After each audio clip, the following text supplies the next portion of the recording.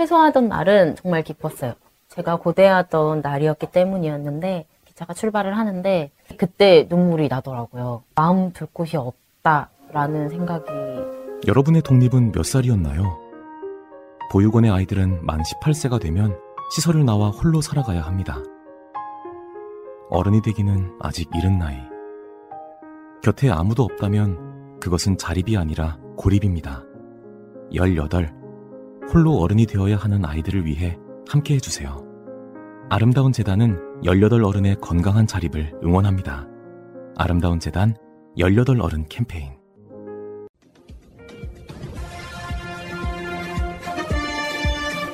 꼭 알아야 할 어제의 뉴스. 당 대표엔 8명, 최고위원엔 17명의 후보가 도전장을 던진 민주당 전당대회 예비 경선. 무난한 진출이 예상됐던 이재명 의원의 박용진, 강훈식 등 소장파 97그룹 의원 2명이 본선에 나갈 당대표 후보로 선택됐습니다. 중앙위 선거인단 투표 70%, 일반 국민 여론조사 30%가 합산된 결과입니다.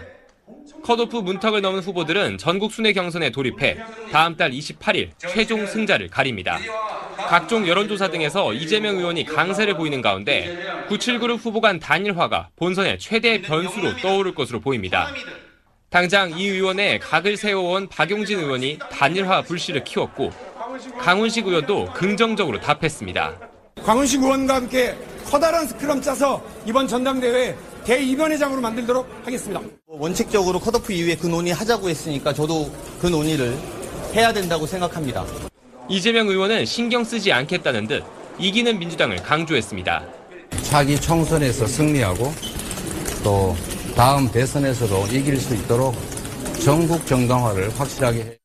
당대표와 함께 지도부를 구성할 최고위원 후보 중에선 장경태, 박찬대, 고영인, 서영교, 고민정, 정청래, 송갑석, 윤영찬 의원 등 8명이 본선에 진출했습니다. 4명이 친이재명계, 4명이 비명계로 분류되는 상황이라 당대표 후보와의 연대 움직임도 주목할 지점입니다. SBS 강민우입니다. 더불어민주당은 행정안전부 내 경찰국 신설을 강행한 여권을 향해 맹공을 이어갔습니다. 경찰국 신설 반대 청원이 하루 만에 37만 명을 넘어섰습니다. 국민이 엄중히 경고하고 있는 것입니다. 윤석열 대통령은 이제라도 독선과 오만의 행보를 멈추고 국민께 사과하기 바랍니다. 경찰개혁의 일환으로 경찰대 개혁을 꺼내든 이상민 행정안전부 장관에 대해선 갈라치기라고 맹비난하며 장관 탄핵 등의 강력한 조치도 검토하겠다고 경고했습니다. 반면 국민의힘은 검경수사권 조정으로 권한이 커진 경찰 조직에 대한 통제 필요성을 주장했습니다. 통제받지 않는 권력은 결국은 부패하고 공룡이 될 수밖에 없습니다. 결국 기존에 있던 그런 민정수석실이 해왔던 이런 경찰의 통제는 너무나도 누군가가 해야. 이날 열린 국회 행정안전위원회 전체회의에선 윤희근 경찰청장 후보자에 대한 청문회 일정을 놓고 다시 한번 충돌이 빚어졌습니다. 앞서 경찰국에 반대하는 간부회의를 주도한 유사명 총경의 증인 채택 여부를 둘러싼 설전이 오갔습니다. 경찰국 신설에 대해서 이미 70%가 넘는 국민들이 반대를 하고 있는 이 상황에 그 핵심에서 유삼영 총경 이분을 저는 증인으로. 물론 경찰국이라는 이슈를 인사청문회에서 충분히 다룰 수 있다고 저는 생각을 합니다. 하지만 그 자리는 엄연히 후보자의 검증을 위한 자리입니다. 결국 여야는 정해한 채 증인 문제를 논의했지만 합의점을 찾지 못했고 민주당 소속 행안위원들은 따로 기자회견을 열어 유 총경의 증인 채택을 고수하겠다는 입장을 명확히 했습니다. 연합뉴스TV 김수강입니다. 윤 경찰청장 후보자는 이미 사실상 식물 경찰청장이 아니냐라는 그런 우려가 나오고 있어요. 왜냐하면은 내부에서 지금 13만 경찰들이 반발하고 있지 않습니까? 네. 그러니까 경찰청장으로서 과연 권위가 있을까? 통솔할 수 있을까? 그리고 또 지금 이상민 행안부 장관의 입지, 네. 권한이 엄청 세질 거 아닙니까? 네, 네. 그럼 과연 여기에 제대로 본인이 버틸 수 있을까? 이런 부분. 그리고 이제 말씀하신 대로 인사청문회 과정에서 뭔가 발언 하나 삐끗. 지금 민주당에서는 배우의 이상민 장관이 있다라고 네. 얘기를 하고 있기 때문에 만약에 발언 하나 삐끗하면 이게 또 일파만파. 감사원이 국민권익위원회에 대한 감사에 들어갔습니다. 오늘과 내일 이틀간 예비감사를 진행한 뒤 당장 다음 주부터 정식 감사에 착수한다는 계획입니다. 감사원이 밝힌 감사 목적은 복무 관련 사항 등에 대한 점검, 공무원의 출퇴근과 근무 시간, 시간외 수당, 출장과 휴가, 공가 등에 대해 전부 살펴보겠다는 뜻입니다. 권익위에 대한 이번 감사는 상당히 이례적입니다. 감사원 내부 관계자는 통상 정부 부처 감사는 2년마다, 그 외 위원회 등 정부기관에 대한 감사는 3년에 한 번씩 진행하는 것이 감사원 관행이라고 밝혔습니다. 그런데 이미 지난해 정기감사를 마친 권익위에 대해 불과 1년 만에 특별한 사유 없이 다시 감사에 착수한 겁니다. 이번 감사는 국민의힘이 전 정부에서 임명된 전현희 위원장에 대해 사퇴를 요구하고 있는 가운데 시작됐습니다. 이런 분들이 민생과 국가 발전에 갈 길이 바쁜 윤석열 정부의 발목을 잡고 있습니다. 알박기 인사하신 부분 결자 해지해 주시기를 촉구합니다. 독립된 법령에 의해 임기가 보장돼 있는 자리인 걸 알면서도 원색적인 표현을 써가며 압박했습니다. 그 자리에 앉아 있는 것 자체가 호환무치한 것이고 자리 욕심만 내는 것으로 저는 비춰질 뿐이다 이렇게 보고 있습니다. 이런 시점에 시작된 전격적인 감사이다 보니 감사원이 여당과 발을 맞추며 전 정부 인사 찍어내기에 동원되고 있는 게 아니냐는 의혹이 나오고 있습니다. 감사원은 앞서 지난 월요일에는 방송통신위원회에 대한 현장 감사에도 착수한 상태입니다. MBC 뉴스 이지선입니다. 1949년 정부 수립 당시 2천만 명이었던 우리나라 인구는 고도 성장기였던 1983년 배로 늘어 4천만 명을 넘었습니다. 이후 2012년 5천만 명을 넘었지만 저출산으로 증가 속도가 확 줄었습니다. 재작년부터는 코로나19 대유행 속에 사망자가 출생아보다 많아지면서 인구 자연 감소가 시작됐습니다. 그런데 지난해엔 외국인을 포함한 총 인구마저 처음으로 줄어들었습니다. 통계청이 오늘 발표한 2021년 인구주택 총조사 결과입니다. 지난해 내국인과 외국인 모두 각각 4만 5천 명, 4만 6천 명 줄면서 72년 만에 처음으로 인구가 줄었습니다. 작년에는 그나마 들어왔던 내국인도 나가게 됐고 지금 외국인도 들어오지 못하고 있는 상황이고 이런 여러 가지 요인들이 겹치면서 인구의 자연 감소 부분하고 같이 해서 인구가 감소한 것으로 보시면 됩니다. 연령별로는 60세 이상 구간에선 인구가 늘었지만 59세까지는 인구가 모두 줄었습니다. 특히 출산율이 떨어지면서 0에서 9세는 20만 명 이상 줄어든 378만 3천 명으로 전년 대비 5.1%나 감소했습니다. 15에서 64세 생산 연령 인구는 2019년부터 꾸준히 감소해 전년 대비 34만 4천 명이 줄어든 3,694만 4천 명으로 나타났습니다. 65세 이상 고령 인구는 2005년 대비 2배로 불어난 870만 7천 명이었습니다. 유소년 100명이 부양해야 할 고령 인구를 뜻하는 노령화 지수는 같은 기간 48.6명에서 143명으로 대폭 늘었습니다.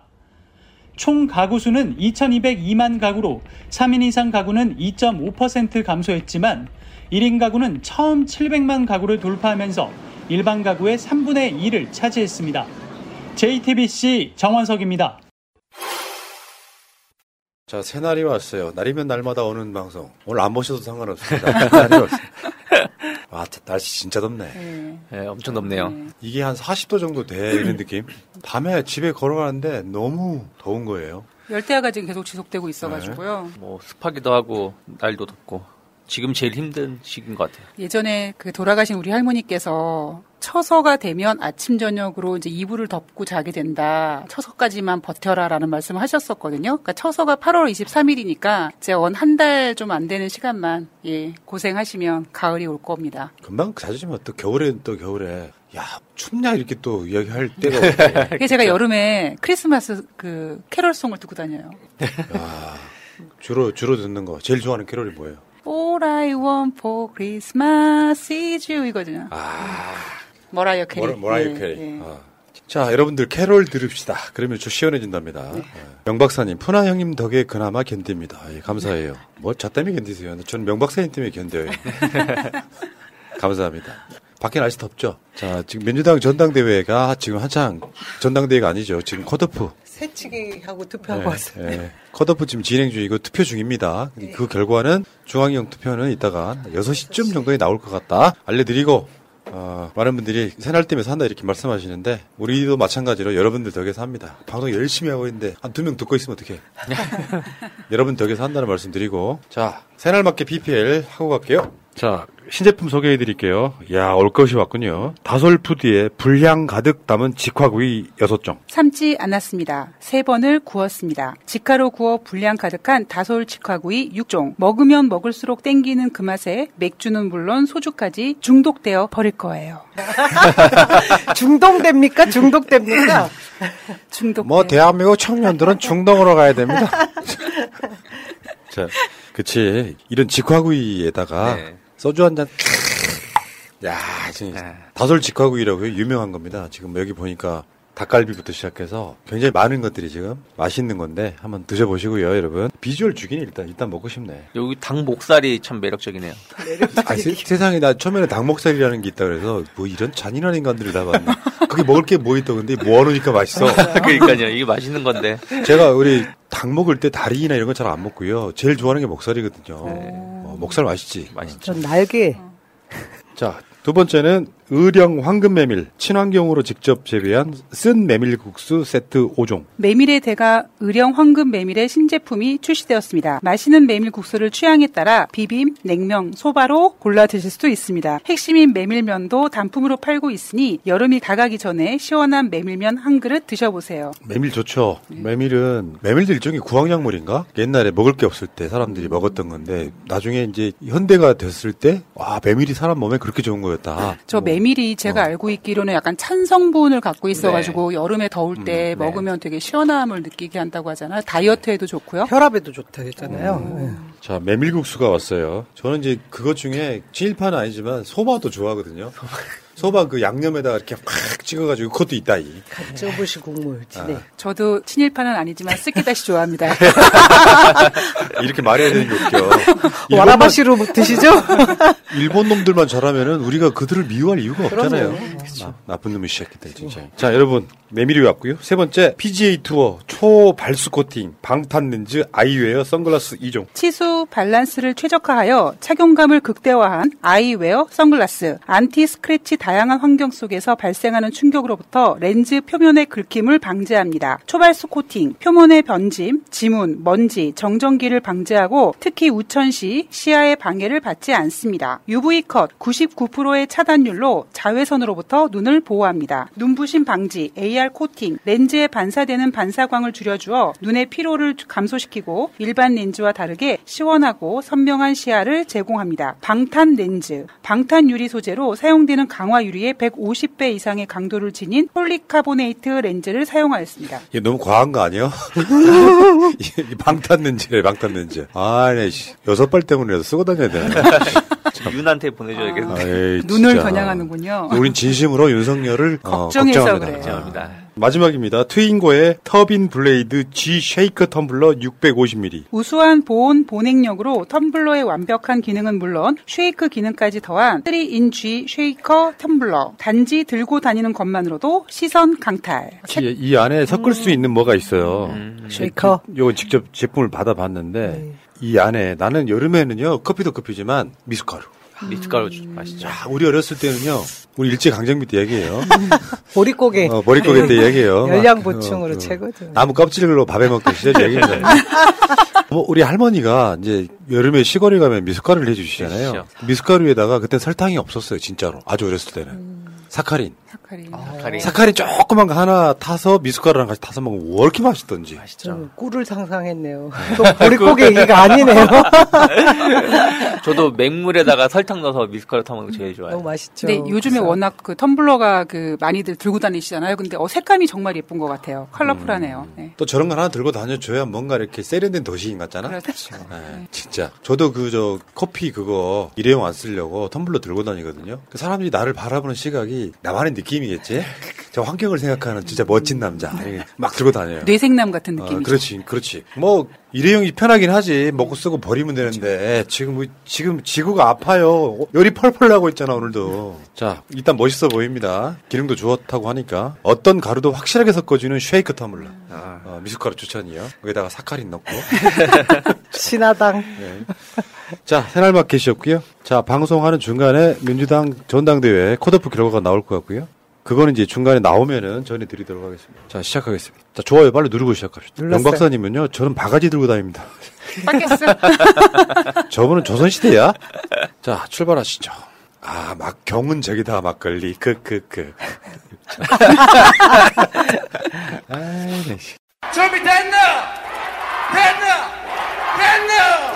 확실하게 합시다 여러분.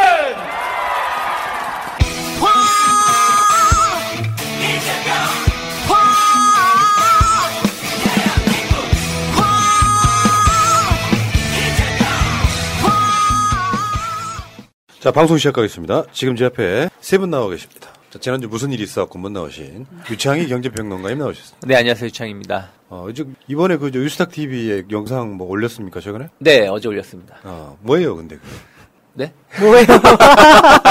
어저께 이제 FOMC 회의가 있어서 그거 좀 전망하고 또 그 이후에 우리 시장하고 해외 증시가 어떻게 될지에 대해서 좀 정리를 해서 올렸습니다. 지금 한 2,400 정도 됐나? 대략? 지금요? 코스피요? 네, 2,400 한 20포인트. 그 밑으로 떨어졌냐, 지지율. 떨어졌다가 올라왔죠. 그 이재명 의원이 공매도 금지시켜야 한다고 하니까 윤석열이 오늘 딱 따라가는 거죠. 공매도 금지라고 하진 않았고 불법적 공매도는 근절해야 된다 이렇게 얘기를. 불법적 뭘 그렇게 따라하는 그러니까 이럴 때 한마디 해야죠. 같지 않습니까? 그러니까 공매도의 개념을 전혀 모를 거라고 나는 생각하고요. 모르죠. 이제 그게 뭐예요, 공매도가? 쉽게 설명해 주세요. 공매도가 이제 그냥 외국인이라든지 기관 혹은 뭐 일부 사람들이 본인 판단 하에 지금 주가가 어떤 특정 주식이 비싸다고 생각을 하니까 떨어질 거라 생각해서 매도를 하는 것인데 조금 이제 외국인들이 좀 악의적으로, 그러니까 악의적이라는 뜻이 뭐냐면 개인 투자자는 공매도를 하기 위해서는 신고를 해야 되고 또 이 공매도 기간이 있어요. 상한 기간이. 한 3개월, 6개월 이내에 상한을 해야 되는데 뭐 외국인들 같은 경우 그런 기간도 주지 않고 그리고 계속해서 한도 같은 경우도 무제한적으로 할 수 있게끔 하다 보니까 좀 특정 종목군들이 안 좋을 때 크게 안 좋게 되는 경우가 있죠. 예, 알겠습니다. 윤석열이 못 알아들을 것 같은데요.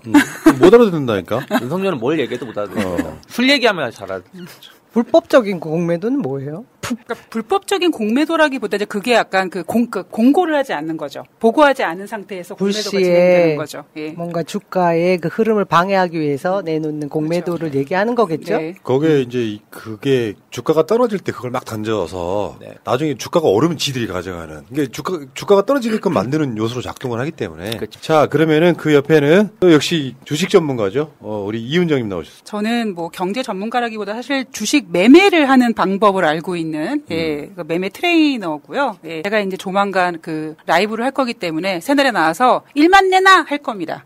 2만 내나 할 겁니다. 지금 몇 만인데요? 아직 1만이 안 됐습니다. 네. 나는 581만으로 보이네. 저기 M이 아니었군요. 네. 자, 돈다방 미스터리도 좀 구독 좀 해주시고요. 제 전문가들을 놔두고 남편한테 팔아라 해갖고 지금 엄청 욕을 먹고 있습니다. 다시 그러니까. 오르고 있더라고요. 참 자, 그리고 그 옆에는 득표권을 가진 민주당의 중앙위원. 부럽다. 해피바이러스. 남영희 인천 동구미치 얼굴 지역위원장 나와 있습니다. 안녕하세요. 남영입니다. 아직까지 잘생긴 여자 남영이죠? 이 얘기 더 많이 듣고 있는데 해바는 달고 오셨어요. 많이 널리 아직 통용되진 않고 있습니다. 목걸이인가요? 이거 뭐 해바라기를 이렇게 달고 오셨어요. 내가 그 멘트 해줄 거라고 해피바이러스. 그리고 우리는 전날 의상에 대해서 따로 얘기는 안 하는데 늘 이렇게 맞추네요. 잠깐만요. 검은색 맞추는 것도 맞춰요. 저는 블루도 맞췄어요. 그렇구나.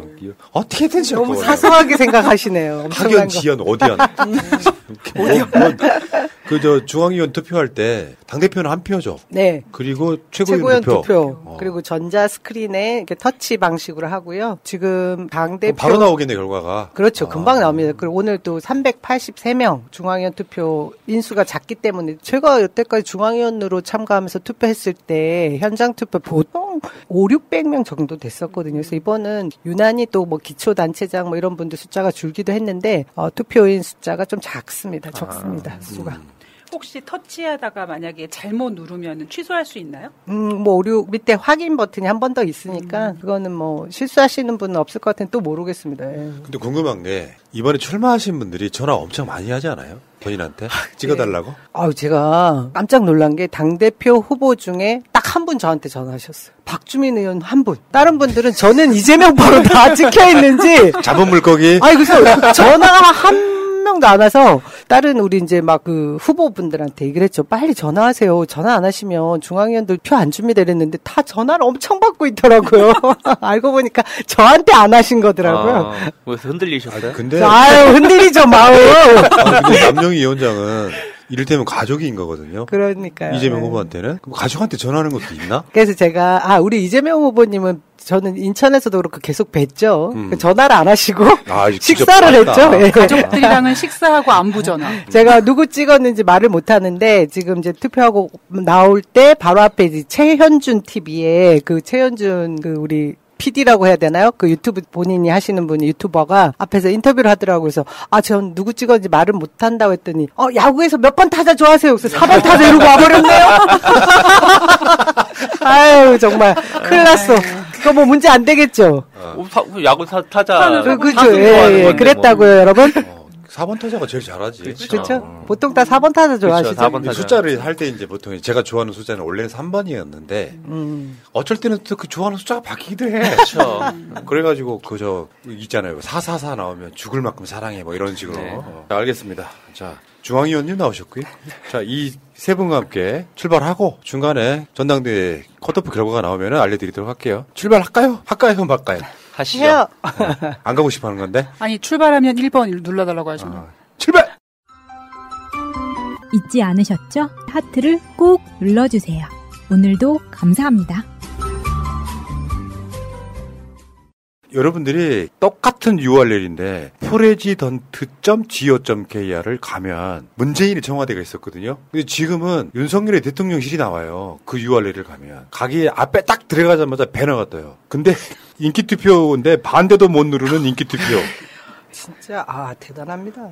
저는 저 투표 화면을 보면서 어떤 생각을 했냐면 인터넷에 일수 대출 이런 식으로 약간 제3금융권 있잖아요. 이런 대출을 조회하다 보면은 저렇게 대출해드립니다라는 저런 모습으로 이렇게 대출 사이트가 나오거든요. 제가 대통령실을 자주 들어가 보는데 그 사이트를 자주 들어가 보는데 그 화면을 보고 무슨 불법 대출 사이트를 모방해서 만든 것처럼 굉장히 허접하게 만들어놔죠. 근데 이게요, 이제 교묘해. 다시 한번 보여줘봐요. 지금 10가지 의제 중에 가장 추천을 많이 누른 것을 2가지인가 3가지인가를 정책으로 받아들이겠다 이거거든요. 와, 그러면 무슨 짓을 하냐면 여기 빨간 테두리 있는 거 이게 대형마트 의무 휴업 폐지 이런 거거든요. 여기에 추천 수가 57,000? 뭐 숫자가 있어. 이 숫자가 그중에서 제일 높은 거 한 2-3가지를 정책으로 채택을 하겠다 이런 건데 세상에 이런 게 자기들이 하고 싶은 걸 다 올려놓고 그중에 추천수가 많은 것을 정책으로 채택하겠다가 이게 말이 됩니까? 예를 들면 반대가 있었다면 반대가 훨씬 많았을 것들이야 이게. 그러니까 이제 왜 있잖아요. 대형마트나 이런 데 관련해 갖고 또 여기다가 링크를 막 걸어서 여기 투표해도 하려고 하는 이런 현상이 나타나는 거예요. 우선 대통령실 홈페이지가 지난 정부 홈페이지 여러분들 많이 가보셨어요? 별로 그렇게 자주 들어가진 않으셨죠. 근데 국민청원 제도가 있었고 홈페이지 전반적인 전체의 구성이나 디자인 굉장히 세련되고 구성도 잘 되어 있고 국민들 누구나 들어와서 쉽게 접근해서 정보를 취득할 수 있을 그런 홈페이지였습니다. 근데 제가 여기 새날에서 지금 우리 푸나님이 저 얘기를 국민 제안 이제 찬반에 대한 얘기를 몇 번 하셔서 들어가 보니까 너무 허접해요. 그리고 조잡하고 어떻게 보면 이걸 누군가가 또 용역을 받아서 그 홈페이지를 만들었을 텐데 정말 경험이 없거나 그 경험과 전혀 상관없는 프로가 아닌 그냥 누구 일반인이 만들 수 있는 정도의 수준인 것 같고요. 또 중요한 것은 지금 말씀하신 대로 본인들이 원하는 방향으로 정책을 찬성을 도출할 수 있게끔 원래 우리가 늘 알던 그 조작 이런 느낌도 나고 그렇죠. 이렇게 불신을 계속 쌓고 있는 정부라서 참 뭐라고 드릴 말씀이 없습니다. 참담합니다 진짜. 아니 과거에 청와대 청원호 게시판은 단계가 있었잖아요. 예를 들어서 최소 몇만 명 이상의 동의가 필요했었던 것이고 또 이게 10만 명 이상 넘어갔을 때 정부가 답을 해주거나 이런 기준이 있는 것인데 이거는 만약에 10개 중에서 100명이 찬성한 게 1등이면 100명이 찬성한 거를 정책을 하겠다는 겁니까? 그런 기준도 전혀 없고 아까 말씀하신 홈페이지 같은 이런 페이지도 워낙에 다 대기업 출신이시고 능력 있는 사람들을 뽑으셔서 그런지 모르겠습니다만 너무 눈높이 낮게끔 홈페이지 제작하면서 내용 자체도 전혀 공론화되지 않은 부분들. 그렇죠. 이런 부분이 왜 필요한지 최소한 그런 홍보 영상 설명이라든지 홍보 혹은 그런 거에 대한 어떤 어필을 한 다음에 추천해야 되는데 우리가 하다못해 인기 투표할 때도 다 내용을 보고 하잖아요. 그냥 그런 거 없이 제목만 딱 놓고 하라고 하면 그러니까 이 부분은 골 때리는 게 지들이 하고 싶은 여러 가지 딱 내놓고 야, 이 중에서 니들이 좋아하는 거 한 두세 가지만 골랐을게. 이게 무슨 봐봐요. 이제 뭐 내용들이 쭉 여러 가지가 있는데 그 중에서 오늘 주제는 대형마트 의무 휴업 폐지. 이거거든요. 대형마트 의무 휴업이 왜 생겼어요? 골목상권 때문에 생긴 거예요. 대형마트들이 싹쓸이 버리니까 심지어 전통시장에도 대형마트들이 막 들어가 있잖아요. 한 달에 2번 쉬는 거예요. 한 달에 2번 쉬는 거라고. 근데 그게 지금 가장 기본적으로 이 대형마트에서 일하시는 분들 있죠. 이분들이 여기 쓰여있잖아요. 현수막에. 인기투표로 마트 노동자의 휴일을 뺏는 윤석열 정부 구규탄 기자회견. 윤석열 정부 국민 제한 톱10 투표를 반대합니다. 마트 노동자의 일요일을 지켜주세요. 보통 이제 사무직 같은 경우는 일주일에 2번 쉬는 거잖아요. 토요일 일요일 보통은. 그러면 총 4주 정도라고 봤을 때 한 8일 정도는 쉴 수가 있어. 이분들은 한 달에 2번 쉬는 거예요. 그것마저도 없애겠다는 거잖아요. 진짜 주 152시간 150시간 요거의 현실을 판 중에 하나인 거예요. 국민한테 인기투표를 해봤더니 요거 빨리 대형마트 의무 휴일을 폐지해달라고 하더라. 대체 이게 무슨 정책이냐고. 특히 대형마트 휴일 이거는 골목 상권도 중요한 게 있고 또 요즘에 대형마트 많이 이용 안 하잖아요. 예전에야 진짜 20년 전에야 대형마트 처음 생겼을 때 사람들이 많이 갔지만 최근엔 다 온라인 배송을 하고 있고 이 온라인 배송도 지금 신세계 같은 경우는 아예 쓱배송이라 그래가지고 다 지금 이 골목 상권 이 온라인 영세한 온라인 상권도 좀 침해하고 있는 상황에서 주말에 휴일을 폐지하겠다. 이게 상당히 눈치가 보이는 게 그분들이 그날만 쉬는 건 아니지만 이 전체 다 쉴 때랑 누구는 일할 때 내가 쉴 때는 또 다른 부분들이거든요. 그래서 그런 거에 대해서 전혀 관심이 없다 판단하고 있습니다. 그러니까 사용자 입장에서만 그렇죠. 이마트 같은데 한 달에 2번 쉬면 자기들이 보는 손해가 얼마겠어. 근데 사람 자체를 사람으로 안 보는 거예요. 그분들 캐셔 하시거나 진열 하시거나 하시는 분들 보면 진짜 고생하거든요. 근데 그런 분들이 그나마 일상에서 쉬는 날 쉬기만 할까요? 내가 봤을 때 이틀 쉬는 날 있다면요. 자기 자녀들과 시간을 갖는다거나 정말 막 금쪽 같은 시간일 거 아니야. 밀리너무 하고 바쁘시죠. 근데 이것마저도 이제 안 쉬겠다는 의도를 드러내는 건 뭐예요? 대형마트에 운영하는 사람들이 다 대기업이잖아요. 이건 좀 너무하잖아. 어떻게 일반 서민, 시민 이런 국민들에 대한 배려는 없는 걸까요?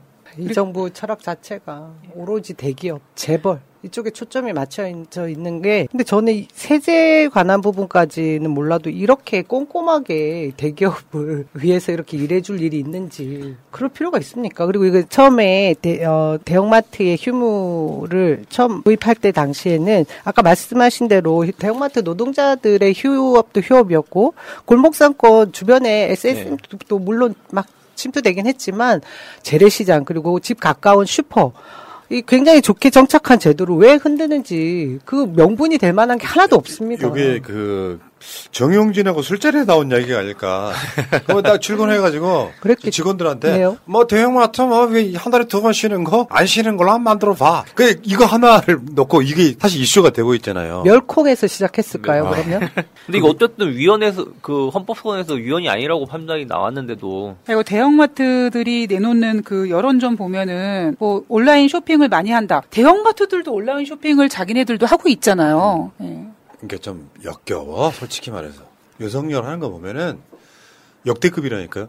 윤석열이 대통령인 게 사태라고 내가 말씀드렸잖아요. 대한민국한테 사태라고. 왜냐하면 시대적 흐름 속에서는요. 사실은 노동자의 휴일을 보장해주고 휴식을 보장해줘야 좋은 일이 나온다고. 과로 사회를 만들겠다는 거잖아요 지금. 이런 게 대통령입니까 지금. 에휴. 아니 그리고 예전에도 그렇고 지금도 그런 게 부지기수로 하는데 이 마트에서 일하시는 분들 예전에 보면은 소지품 검사, 인권적으로 탄압 되게 좀 그런 걸 탄압받는 부분이 많이 있었잖아요. 지금도 그런 게 좀 많이 있다 생각을 하고 있습니다. 근데 그런 부분들에 대해서 처우 개선 이런 건 얘기하지도 않고 단순하게 이용자한테 어떻게 보면 사업자 측이죠. 사업자 측의 소원 청취만 해주려고 하는 거는 문제가 있다. 자, 알겠습니다. 32일까지 진행된다고 하는데요. 반대 투표 해드려야 되는 거죠? 아니, 반대 투표가 없다니까. 자기가 하고 싶은 10가지를 걸어놓고 이 중에 하나 골라봐. 그럼 내가 3개, 31일까지 투표해서 3개는 그 정책으로 하겠다는 건데, 그러니까 민주당 당대표를 잘 뽑아야 돼요. 그렇죠. 결혼 기념일이라고 남편이 꽃을 사왔더라고. 아, 행복하겠다, 언니. 차라리 돈으로 주지. 먹을 수도 없고 나중에 버리기도 힘들고 말이야. 그러나 마음을 전할 때 꽃보다 좋은 것은 없습니다. 인생에 있어서 돈이 전부는 아닙니다. 꽃은 기쁨과 슬픔을 함께합니다. 새가 날아든다와 연대하는 전국 꽃배달 자미원 꽃집. 010-3608-7576. 여보, 고마워. 자, 대정부 질문이 지금 계속되고 있죠. 야, 나 근데 보면 한덕수를 보고 느낀 게 인간 기본적으로 이미지가 무능력하잖아요. 그런 사람들이 또 김현장 같은 데 가면 또 돈 버는 건 꼼꼼해. 그러니까 민주당 국회의원 한정혜 의원이었죠. 윤석열의 대통령이 처음이라 뭐 잘 모르겠다. 뭐 이 발언에 대해서 물어보니까 갑자기 있잖아요. 부부싸움도 그딴 식으로 하면 안 되거든. 너 뭐 잘못했다고 물어보면 그게 잘못됐는지 안 됐는지 설명하면 되는데 노무현도 그랬거든.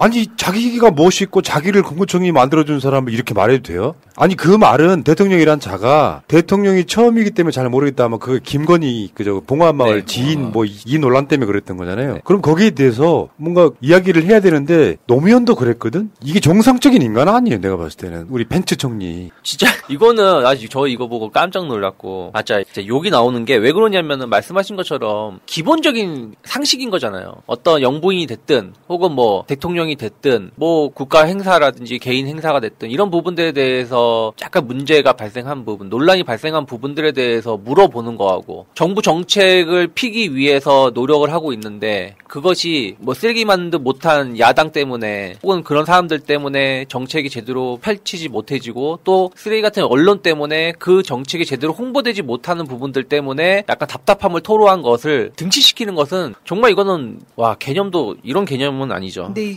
지금 총리뿐만이 아닙니다. 이번 정부의 그렇죠. 모든 강요들의 그 일관된 자세예요. 뭔가 근거를 대고 지금 잘못하고 있는 실정들을 비판하면 다 전 정부에 그랬잖아요. 문 대통령도 그랬거든. 노무현 대통령 때 한덕수를 총리를 만들어줘요. 저게 노무현 대통령이 북한으로 이렇게 걸어서 넘어가던 바로 그 시점에 대통령을 배웅하러 나온 한덕수예요. 저자가 윤석열한테 또 대통령이 돼가지고 이거 좀 더 정확히 말하면 문재인 대통령은 저자를 안 썼어요. 아니 별로라는 걸 알고 있었거든요. 근데 국무총리가 되니까 이번에 그거 보셨나요? 김영배 의원이 질의하는 거 인사검증에 대해서 아마 완전 개코미디야. 총리는 인사 제청권자잖아. 우리나라 시스템이 그렇게 돼 있어. 이 사람을 대통령 장관으로 만들어 주세요라고 제청하는 사람이 한덕수야. 인사검증 했냐고 물어봐. 하긴 했을 텐데 어디서 한지 잘 몰라. 그러니까 완전 바지인 거잖아요. 자기가 제청하려면 이 사람이 인사검증 어디서 했는지 같은 것들이 알아야 되는데 어딘가는 있을 겁니다. 바지면도 못한 거죠. 이 한덕수 총리 처음에 협치 카드였어요. 협치 카드. 전 정부 뭐 노무현 뭐 이전 뭐 김대중 그렇죠. 대통령에 계속해서 이 전 정부 우리 쪽 진영에 다 걸쳐서 주요 그 자리에 있었던 분이기 때문에 총리로 가장 적합하다고 세웠는데 제가 보니까 역대급입니다. 자신이 몸담았던 전 정부에 대해서 진짜 침을 뱉는 거와 같은 행위를 하고 있거든요. 진짜 배은망덕이라는 게 딱 맞는 말이고요. 그게 윤석열하고 똑같잖아요. 자기를 임명해준 대통령 등에 칼 꺾고. 아 맞는 코드가 맞는 거긴 근데 하네요. 두 사람 다 엄청 또 무능해요. 예를 들면 대통령이 무능한 자가 뽑혔잖아요. 그러면 국무총리라도 뭔가 스마트하게 이걸 끌어가야 되거든요. 한덕수 자체는 솔직히 말씀드리면 생긴 것부터가 엄청 지루해. 지루해. 근데 그 상황들을 지켜보고 있으면 뭔가 신박한 뭔가를 내는 게 아니라 이런 식으로 이렇게 얍삽한 짓만 골라 하는 거예요. 노무현 대통령도 못 해먹겠다고 했거든. 이게 엄청난 그 망언이었던 거예요. 대통령을 처음 해보는 것이기 때문에 공식 비공식 행사를 어떻게 나눠야 될지 모르겠다. 여러분들 알고 계시면 가르쳐달라 뭐 이런 식이었거든요. 처음 해보는 처음 해봄. 그러면 이게 뭐 여러 가지 의도를 갖고 질문을 했을 거예요. 그러니까 대통령실이 제대로 작동하면 나올 수 없는 말인데 출근길 뭐 약식 회견, 뭐 출근길 문답 이런 걸 통해서 그 정권의 어떻게 보면 무능력이 막 드러나는 상황이잖아요. 질문할 수 있다고 생각해요. 그러면 한덕수가 진정한 책임 총리라면요, 뭔가 그거는 좀 적합한 발언 아닌 것 같습니다 같은 이야기를 해야 되는데 그 얘기는 죽어도 못하니까 노무현 대통령도 못해 먹겠다고 했거든. 부썸인데 이딴 식으로 하면 안 돼. 큰일 나는 거야. 잘못한 거 먼저 인정을 해야지. 아니 하다못해 진짜로 그냥 차라리 말씀하신 것처럼 아니 뭐 그 부분은 대통령이 그냥 말씀을 실수하신 것 같다 하지만 뭐 대통령 자체가 다 처음이니까 그럴 수도 있지 않겠냐 하면서 약간 감싸는 듯한 행동을 하면 차라리 밉지라도 그냥 그럴 수도 있나 보다 하지. 왜 전혀 문제 없는 사람을 가지고 또 전혀 비교할 수 없는 걸 가지고 똑같이 비교하는 것 자체는 스스로가 욕을 먹고 싶어서 안 달랐나 생각합니다. 그들 장관들은 또 유능하냐. 완장차고 뭐 좌동훈 뭐 우상민 뭐 이런 식으로 또 이제 자기들끼리 이제 오른팔 경쟁을 하고 있어. 그 있잖아 왜 그 한석규가 영화에 넘버3 영화에서 왜 내가 넘버3야? 그런 얘기하고 있네. 충성 경쟁이 진짜 과하네요. 지금 이상민이 경찰대를 개혁하겠다. 경찰대를 나오면 왜 7급이냐 이 소리를 하니까 이제 난리가 났어요. 검사도 9급부터 시작하자. 저도 그렇게 해야 한다 생각합니다. 아니, 그래 놓고 또 지들은요, 그 군인들 별자리들 진급시킬 때 또 육사만 주구장창 시킨다? 아니 진짜 이거 누리꾼들이 훨씬 더 똑똑한 것 같아요. 그냥 육사, 사시, 행시 본 사람들은 왜 그러면은 뭐 9급이든 4급이든 뭐 그렇게 시작을 하고 경찰대가 그냥 단순하게 우리가 서울대 뭐 일반 뭐 대학하고 다른 거잖아. 사범대 이런 거 다르잖아. 사범대도 결국에는 사범대 나오면 바로 선생님 하는 것처럼 경찰대는 그 특수 분야를 일을 하기 위해서 그 학교에 진학을 하는 것이고 원래 엘리트로 영상하기 위해서 만든 기관이잖아요. 그리고 되게 제가 알기로는 마지막으로 들었을 때가 한 학년에 50명인가 45명 뽑는 걸로 알고 있거든요. 그만큼 들어가기 어려운 부분인데 거기에 대해서 어떤 교육을 받고 나온 사람을 일정 부분 이상의 급으로 인정해주는 걸 가지고 뭐 9급 공무원 시험하고 등치시키는 것 자체도 진짜 우습습니다. 이렇게 하자고. 육사 졸업하면 이등병부터. 이등병부터 해야지 왜 지들은 소위부터 임관을 해. 사시 패스하면은 주사보부터. 참. 아이고.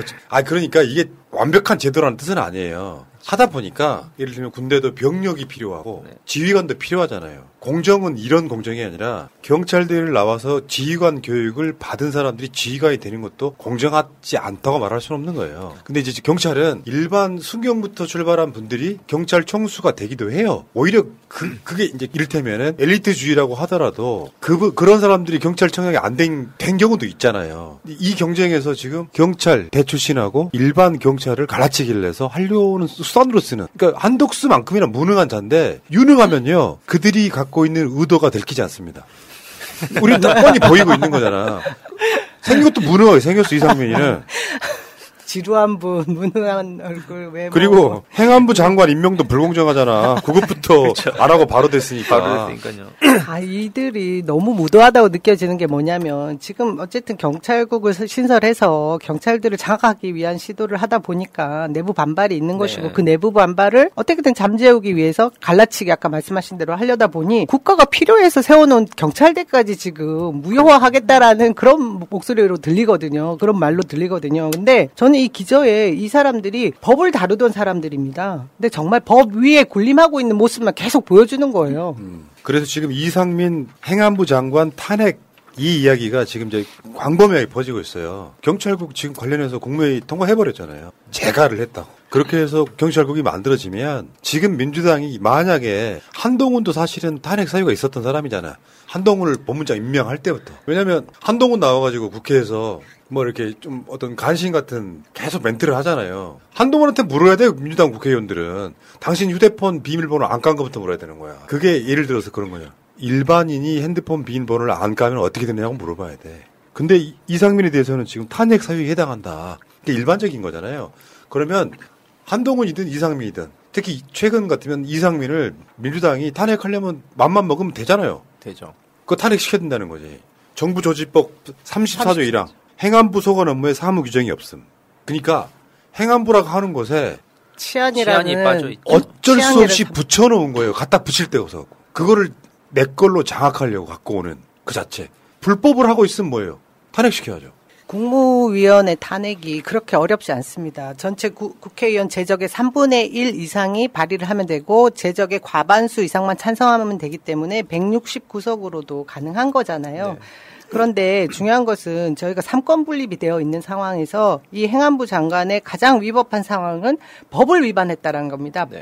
그 시행령을 더 앞세울 수 없는데 법이 더 앞에 우리 네. 헌법이 더 위에 있는데 그 법을 무시하고 시행령 법령을 지금 다루면서 그리고 거기서 또 하나 절차 위반을 한 것은 아까 말씀하신 정부조직법 제34조 위반과 더불어서 지금 시행령도 입법 예고하고 40일 이후에 그것을 발의해서 다룰 수 있는데 4일 불과 4일 만에 이것을 통과시키고 시행하겠다고 하는 거거든요. 이거 완전히 아까 제가 말씀드린 것처럼 이 법을 다루던 사람이 법을 너무 우습게 하는 거죠. 저는 이 부분에 있어서 민주당의 모습을 보이기 위해서는 행정부의 이 잘못되어 있는 위법한 행위에 대한 것은 입법부가 제어해야 된다 생각합니다. 맞습니다. 그래서 탄핵해야 된다고 생각합니다. 이게 원래 삼권 분립의 취지가 견제잖아요. 견제. 네. 행정부가 너무 이렇게 폭주할 때 만약에 민주당이 그런 일을 하지 않고 눈치를 본다면 그게 오히려 심판의 대상인 거예요. 그렇죠. 그 탄핵 소추를 통해서 이건 이제 윤석열 탄핵이라는 소리는 아닙니다. 네. 장관 탄핵할 수 있는 거예요. 헌법과 법률의 정신을 회복시켜야 그 윤석열이 정신을 차릴 거 아니에요. 한번 그걸 보여줘야. 근데 이제 민주당은 생각이 많아지지. 생각이 많아서 잠 못 이루는 저 같은 이게 어떻게 되려나 역풍은 불지 않을까. 근데 직진하는 것이 저는 국민의 지지를 얻는 길이라고 생각해요. 이런 거는 왜냐하면 일단 얘네들이 한 짓을 한번 봅시다. 만만하고 약한 조직에 더 강도 높은 권위를 보이는 권위의식의 전형이다 이렇게 표현하거든요. 검찰은 이렇게 안 하잖아요. 검찰한테는 더 많은 기능을 주려고 안달을 하고 있는데 경찰은 통제할 거야. 이미 국가 시스템이 국가경찰위원회라는 걸 통해서 견제하게끔. 난 그렇게 생각하거든요. 국가경찰위원회를 정당 추천 같은 걸 넣어서요. 어떤 공정한 운영을 하게끔 만들어주면 돼요. 민주당 추천 2명? 국민의힘 추천 2명, 어디 추천 해가지고 이 사람들이 뭔가 결정하게끔 만들어주면 돼요. 이거를 왜 지가 가져가려고 그래? 탄핵시켜야 된다고 봐요. 그렇죠. 왜냐면 진짜 이거 민주당이 이번에는 좀 뭔가를 보여줘야 되는 게 뭐냐면 계속해서 그동안 좀 그래도 말씀드렸습니다만 한덕수 총리 임명도 하지 않았으면 했는데 해줬잖아요. 그리고 지금까지 어떻게 보면은 마음에 안 들지만 초반이니까 도와줘야 된다는 명분 하에 혹은 이끌려서 혹은 계속 많이 해줬잖아요. 해줬는데 얻은 게 뭡니까? 단 하나도 없어요. 오히려 더 무시만 나오고 있지. 이번에도 탄핵이라는 게 단순하게 그냥 민주당의 힘을 과시를 표출해라 이런 뜻이 아니라 말도 안 되고 있는 행동 그리고 지금 국민들이 다 반대하고 있는 이런 거에 대해서 좀 싸우라는 것인데 여기에 대해서 지금 제대로 민주당이 어떤 얘기가 잘 나오고 있는지에 대해서는 좀 의구심이 좀 있습니다. 일단 공권력이라는 것은 일정 부분 통제가 돼야 되는 건 맞습니다. 저희가 그것에 대해서 반대를 하는 게 절대 아니고요. 문민 통제를 받아야 되는데 현 정부가 아까 위법한 사안으로 자기들이 그 검찰 조직들, 검찰 수뇌부들이 지금 대한민국 전체를 장악을 하면서 수사권에 있어서 이제 경찰로 넘어가는 부분을 수적으로 다루기 위해서 지금 경찰국이라는 32년 전 제도를 다시 도입하겠다라는 것 때문에 문제가 있다라는 거거든요. 근데 이것을 국가경찰위원회라는 곳에서 충분히 논의할 수 있는 단위가 있습니다. 그 절차까지 완전히 위반한 상황이기 때문에 이것의 문제를 지금 경찰에서도 얘기하고 있고 저희도 우리 국민들도 그 부분에 대해서 문제 제기를 하는 건데 귀 닫고 입 닫고 있는 겁니다. 그러니까 이게 이런 게 있어. 자기들이 뭔가 개혁이 필요하면은 의회가 요소야될 경우에는 필요한 여당이 협치를 해야 되거든요. 민주당하고. 근데 민주당을 설득시키지 못하고 국회에서 통과가 안 될 것 같으니까 대통령 시행령으로 내리고 하자. 그렇게 해서 망한 게 박근혜라니까요. 박근혜가 그런 짓 하다가 망한 거예요. 망하는 길로 가고 있는데 이걸 제지할 만한 인간도 안 보여. 한덕수는 지금 노무현도 그랬거든 같은 이런 개소리 하고 있는 거잖아요. 이번에 그 MBS 여론조사에 경찰국 설치가 부적절하다가 56, 적절하다가 32% 나왔습니다. 거의 2배에 가깝지 않습니까? 민심이 지금 있단 말이에요. 국회의원은 뭡니까? 국민이 뽑은 민심이죠. 민심을 대변하는 사람들이잖아. 그럼 여기에 실제로 이상민 탄핵해버린다라고 직진해도 돼. 예를 들면 민심과 다른 분위기라면 역풍이 맞을 수 있겠지만 민심 입장에서 잘못되고 있다. 그리고 계속 민주당이 경고를 해. 근데 이상민, 한동훈, 윤석열 등이 계속 직진을 해. 그러면 합법적인 본인들이 갖고 있는 권한을 쓰라 이 얘기예요. 그걸 안 쓰면서 계속 가면 무능하다는 소리 듣는 거야. 윤석열도 무능한데 민주당까지 무능하면 어떡해. 그래서 우리 국민들이 화가 나 계십니다. 제가 어제 오래간만에 저희 지역 재래시장에 한 바퀴 이렇게 저희 새로 이제 당선된 그 지역 의원하고 인사를 한다고 민심 청취를 하기 위해서 한 바퀴 돌았어요. 몇 분이나 저한테 그 말씀을 하시더라고요. 이번 찍은 사람들도 지금 후회하고 있다. 근데 민주당도 같이 무능하다. 제발 뭐 좀 해라. 이렇게 막지 않고 계속 그대로 갈 것이냐. 이 얘기를 하더라고요. 그러니까 우리 그 재래시장에 계신 상인분들도 다 알고 계신 내용들이거든요. 그러니까 이 윤석열 정부가 얼마나 법치를 얘기하면서 정말 법을 어겨가면서 자신들이 하고 싶은 그 권력, 장악을 다 하려고 하는 모습을 다 알고 있고 민생을 외면하고 있는 걸 다 안다라는 겁니다. 근데 앞으로 선거가 없어요. 제가 왜 민주당이 계속해서 이렇게 무능하게 비춰졌을까라고 생각을 해보니까 대선 있었죠. 또 뭐 지선 있었죠. 이런 것 때문에 큰 선거를 앞두고 독주한다라는 그 프레임에 빠져서 겁이 나서 오히려 조심스럽게 행동해온 게 분명히 있었어요. 지금은 2년 뒤에 총선이 있습니다. 그리고 역풍 무서워할 거 없을 것 같아요. 뭐 보수 언론에서 얘기하는 민심이 정말 민심이라고 우리가 볼 수 없는 거 아닙니까? 그쵸. 그 경험을 했지 않습니까? 아니 그리고 지금 당원들이 지금 민주당에 대해서 지금 성토하고 있고 민주당에서 지금 뭐 하고 있냐고 말하고 있는데 이럴 때 민주당이 더 일을 안 하면 결국엔 더 쪼그라들 수밖에 없는 거 아니겠습니까? 참 그러니까 이건 그래요. 악마의 디테일 같은 건데 그 악마들이 좀 모자라. 이게 원래 이런 정책을 할 때는요. 국민을 설득시킨 다음에 원래 여론전에서 이기는 거거든요. 근데 맞다고 생각하면 윤석열이 한 마리 툭 던지면은 간신들이 모여갖고 이거 추진합시다 이렇게 돼버리는 거예요. 결국에는 그게 윤석열을 망하게 만드는 방법. 사진 하나 볼까요? 저게 뭔지 아세요? 화면에 보이는 거? 저게 윤석열 찍은 손가락이 잘린 장면이래요. 이게 유행이에요, 유행. 슬프네. 그러니까 2번 찍었던 사람들이 내 손가락을 지금 잘랐다. 실제로 자를 수는 없는 거잖아요. 그게 유행된 장면이래요. 그러니까 보수층에서도 50% 이하가 윤석열을 지지하고 있잖아요. 저는 지금 민주당이 무슨 생각을 하고 있는지 모르겠는데 이번에 유삼령 총경의 대개발령 사건 이후로 경찰들이 단체적으로 다시 회의를 대규모로 하기로 했다가 취소했잖아요. 그러면서 이제 국민들한테 좀 이런 행동은 아닌 것 같다. 그러면서 결국 입법으로 넘겼으니까 이 바통을 이어받은 민주당이 그 유삼령 총경과 그 경찰들의 어떤 의지와 그런 것들을 모아서 뭔가 액션을 취해줘야 되는데 국민들도 반대하고 있는 이런 상황에서 민주당은 너무 뭐라 그럴까요? 그냥 지켜보는 듯한, 관찰하는 듯한 느낌이니까 국민들로 하여금 더 불편함을 느끼게 만들죠. 야, 이 과정에서 또 국회의장이라는 분은 국민투표 없이 국회에서 의결해가지고 개헌하자. 그래놓고 그분이 뭐 취임하고 이제 첫 기자들과 간담회에서 팬덤 정신이 없어져야 되는데 똥파리의 혜택은 또 엄청 보신 분 아니에요? 이해찬 대표랑 경선하던 바로 거기서 압도적 꼴등하신 분인데 거기에 막 그 똥파리들이 이해찬 대표 무슨 걸음걸이가 어떻다 건강이 어떻다 막 조롱하던 그걸 또 즐겼던 분이 저러고 있으니까 답답하다. 욕을 못 드셔서 뭐 배가 고프신 거 아닐까 싶기도 하고요. 좀 이해 안 되는 얘기를 하셨어요. 국민투표 없이 국회 의결로 개헌하자. 불가능한 얘기 아닙니까? 이 말을 하시는 분이 국회의장이라는 분이고요. 그러니까 삼권 분립에 국회에 있으면 뭔가 전염병처럼 국민의 안중에 없는 병에 걸리는 뭐 이상한 바이러스가 있나 봐요. 그냥 행정부의 수반하고 입법부의 수반이 모자란 자기가 그런 거 아니에요? 국회의원 같은 거 오래 하다 보면은 이제 마늘이 오르고 싶은 뭔가 그게 국회의장이나 국가 서열 2위잖아요. 근데 그럴 때 민주당이 아니었으면 국회의장이 못 되실 분이잖아요. 그럼 민주당을 위한 뭔가를 좀 더 하셔야 되는데 이게 나오는 이야기마다 족족 예상은 했지만 참 대단하시다 이런 생각이 들어요. 자, 알겠습니다. 이 이야기는 여기까지 하시고요. 언제나 광고주의 성공을 위해서 열심히 뛰는 온라인 광고 대행사가 있습니다. 1998년부터 온라인 광고 한 길을 걸어온 기업 P&B 마케팅. 어렵고 힘든 시기 광고주가 원하는 매출 상승을 위해서 한 번 더 생각하고 고민하는 기업. 피 같은 광고주의 돈을 알기에 P&B 마케팅은 광고주와의 상도가 회사의 철학입니다. 광고주가 잘 되는 회사가 좋은 광고 회사입니다. 우리 회사는 광고주님이 광고주님을 소개해 주실 때 가장 보람을 느낍니다. P&B 마케팅은 팟빵 광고, 유튜브, 구글, 페이스북 CPA까지 광고를 대행하고 있습니다. 광고 문의는 010-3879-8942. P&B 마케팅은 결과로 얘기합니다. 개표한다고 볼까요? 집중이 안 되네요. 네. 개표 때문에. 이거 보고 다시 이야기할게요. 제가 예상한 대로 되는지 참 궁금하네요. 네. 화면 켜주시고 소리도 켜주시고. 누구.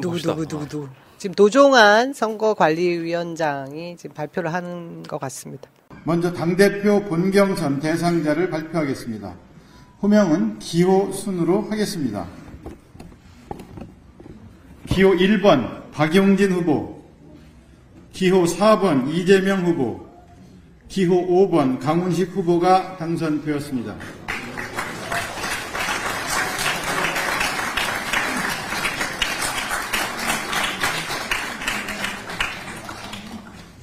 다음으로 최고위원 본경선 대상자를 발표하겠습니다. 역시 호명은 기호 순으로 하겠습니다. 기호 4번 장경태 후보, 기호 7번 박찬대 후보, 기호 8번 고영인 후보, 기호 11번 서영교 후보, 기호 12번 고민정 후보, 기호 13번 정청래 후보, 기호 15번 송갑석 후보, 기호 16번 윤영찬 후보가 당선되었습니다. 이상 당대표 후보자 3분, 최고위원 후보자 8분이 본경선 대상자가 되었음을 선포합니다.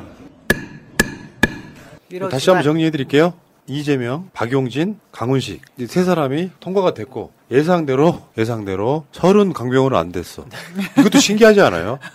이것도 신기하다고. 최고위원 뽑힌 명단을 보면 그거잖아요. 컷업 올라간 명단을 보면 여기 보면 장경태, 박찬대, 고영인, 서영교, 고민정, 정청래, 송갑석, 윤영찬인데 친낙이라고 부를 만한 사람 윤영찬, 송갑석, 고민정, 고영인 4명이 올라갔어. 그러면은 여기에 친명이라고 할 수 있는 사람이 또 4명 올라간 거거든요. 반반이죠. 그럼 여기서 이제 거의 혈투가 벌어지는 거지. 근데 당대표 후보는 또 안 됐어. 또 저쪽이 4등 안에도 못 든 거예요. 여기는 거의 사투가 벌어지는 상황인데 왜냐면요 이재명 당대표가 된다고 했을 때 만약에 최고위원이 고민정, 송갑석, 윤영찬, 고영인이라고 생각해봐요. 아무것도 못하지.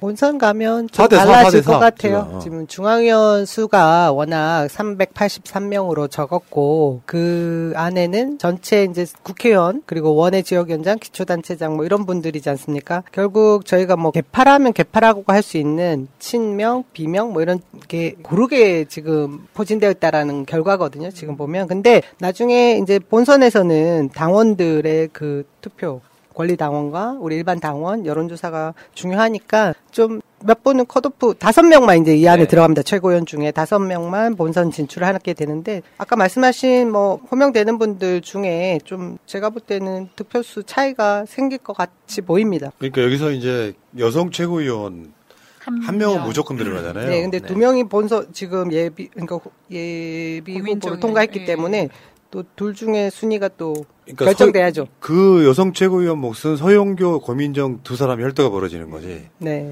그러니까 이게 6위가 되든 7위가 되든 8위가 되든 순위 높은 사람이 여성 최고위원 하나 되는데 나는 이게 오히려 여성 차별이라고 생각해요. 이제는. 왜냐하면 여성은 어차피 한 명 되니까라고 제끼고 투표한다고. 근데 만일에 이분들이 5위 안에 다 들어가면 두 분 다 되는 겁니다. 그러니까 그렇게 안 된다고. 돼요? 실제로 그렇게 잘 안 되더라고요. 아, 그러니까 되진 않죠. 근데 이 순위상을 보면 거기에 대한 이제 제약은 없고 이분들이 5위 안에 다 들어가면 서영교 고민정 다 들어가는데 그건 뭐 이제 저희가 만일에 다 빠지게 될 경우에 한 분은 이제 살리는 거죠. 근데 선방한 게 전 장경태라고 생각해요. 아, 예. 상당히 좀 위험하다는 신호 같은 게 있었어요. 장경태 됐죠? 박찬대.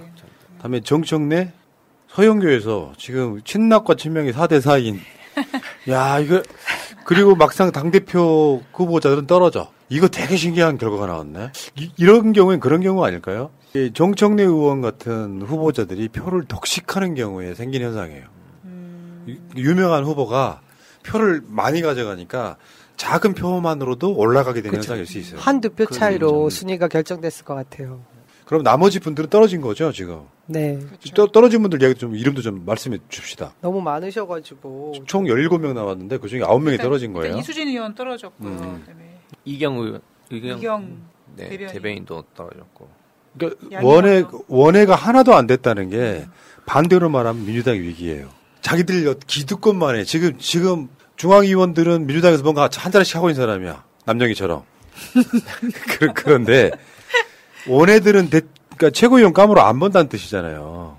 이준석은 마삼중 마이너스 삼성 중진여 당대표가 되는 건데 이게 문제라는 거예요. 그러니까 현역들만 이렇게 주구장창 되는 것도 문제인 거지. 지금 이제 최고위원회에 들어가지 않은 후보 중에 굉장히 아까운 후보 저는 한 명만 꽂으라고 그러면 저는 박영훈 우리 대학생 위원장이 대선 때도 그렇고 진짜 정치를 잘 배워서 잘 컸으면 좋겠다라는 생각이 드는 청년입니다. 근데 맞아요. 예, 잘 싸웠어요. 굉장히. 진짜 괜찮았어요. 예, 그래서 아깝다는 생각이 드는데 이번 기회에 공부가 됐을 겁니다. 그런데 중앙위원 투표 수가 너무 적어서 변별력이 좀 없었을 거란 생각이 드네요. 이경도 좀 아깝고요. 예. 그럼 현역 중에 떨어진 사람 누구지 그럼? 10분 중에 2명, 이수진, 양이원영. 그분들은 예상을 했습니다, 다들. 왜냐하면 이제 양이원영 의원 같은 경우는 비례이기도 하고, 동작 이수진 의원하고 두 분은 초선이기도 한데, 그 개파별로 또 안배해보면 아까 4대4에서 누군가가 친명 쪽에서 줄 표가 별로 없는 거죠, 어떻게 보면. 그래서 두 분이 탈락할 것 같다라는 예상들이 많았는데, 그렇게 됐네요. 저 후보들로만 보면요, 어떤 결과가 나올 수 있냐면, 압도적으로 어떤, 그러니까, 친명을 압도적으로 지도부에 넣을 수도 없는 거예요. 왜냐하면 그 중에 5명 중에 하나는 누군가는 들어갈 거 아니야. 친명이 압도한다고 해요. 이런 측면도 있다고 봐요. 친명 후보가 너무 많았어요. 이게 저희가 앞으로 새날 따로 어디 이동형 따로 뭐 이렇게 좀 안배를 안 하면 좀 말씀하신 대로 한쪽으로 쏠림 현상이 나면 나머지 후보들은 그냥 자연스럽게 또 그 지역 특성 뭐 그쪽 개파 특성 해서 원하지 않게 들어갈 수 있겠다라는 생각이 듭니다. 이거 굉장히 좀 힘드네요. 그죠? 우리가 원하는 그 개혁적인 그렇죠. 후보들로 다 채운다라는 거를 어떻게, 그렇겠네요. 전 말 조심해야 됩니다. 근데. 그러네. 다 해놓고. 근데 이제 본선에서는 당원들 뜻이 반영되잖아요. 네. 이런 측면이 있어서, 내가 봤을 때는 친명 쪽 후보들이 숫자가 너무 많아서 상대적으로 친낙 쪽 후보들이 좀 득을 본 측면이 있어 보여요. 최고위원회에서는요. 근데 이게 이제 저쪽에서는 실제로 이렇게 막상 본선에 들어갔을 때는 모르겠어요. 저 중에 보면 내가 봤을 때 2명 정도는 확실하게 당선될 사람들이에요. 정청래, 박찬대 정도는. 좀 더 정확히 말하면 박찬대는 이재명 런닝메이트예요. 공식 퍼명한 런닝메이트에 가까워서. 그러니까 이제 수석 최고위원은 정청래 정도. 그리고 이제 이재명 후보가 공식적으로 뭔가 이야기할 수는 없지만 런닝메이트의 어떤 자리를 갖고 있는 박찬대. 그리고 나서 나머지 오히려 나는 선택까지 좀 좋아질 것 같은데 이렇게 딱 확실히 한 2명 정도는 또 우리 푸나님 영도력으로 또 이끌어 주셔야겠네요. 내가 민주당 총재입니까? 60만 대군을 이끌고 계시지 않습니까? 글쎄. 글쎄. 아유. 다 그 나머지 분들도 잘 싸우셨고요. 네, 그러니까, 고생하셨어요. 네, 고생들 하셨고. 한 번쯤 도전해 볼 만한 자리라고도 생각해요. 왜냐하면 원외도 들어가고 뭐 청년도 들어가고 이렇게 좀 다양해져야 되는데 민주당 중앙위의 선택은 현역들만 사람 취급한 거야. 그 부분이 진짜 마음에 안 들어. 지금 이재명 당대표 경선 같은 경우는 여론조사가 반영됐잖아요. 여론조사가 반영됐기 때문에 여기에서는 여론이 더 중요하게 작동했을 가능성이 높고요. 알겠습니다. 자, 민주당 경선 이야기였고요. 이따가 또 새로운 소식 들어오면 또 다시 이야기 좀 해드릴게요. 어쨌건 우리 서른 의원 떨어지셨어요. 민망하겠다.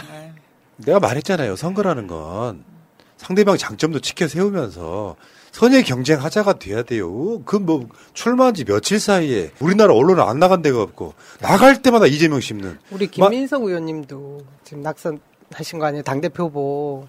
워낙 최근에 메시지 되게 좋았거든요. 근데 오늘 현장에서는 또 대립각을 확 세우셔가지고 저희가 다 왜? 막 이런 생각들 했는데 말씀하신 분들이 다 지금 여기 후보군에 못 들어오신 분들은 너무 이렇게 대립각을 세웠던 분들이 당을 생각하는 고문님들도 그렇고 원내에 계신 분들도 그건 좀 피한 것 같아 보이네요. 그 대세 후보한테는요. 각을 세우기보다는 대체제가 돼야 된다. 내가 말씀드렸잖아요. 예를 들어서 만약에 이재명이 대통령 됐다고 생각해봐요. 그러면 민주당 경선을 하게 되면 민심은 누가 가장 먼저 얻겠어요? 이재명하고 생각이 똑같은 사람. 예관들이겠죠.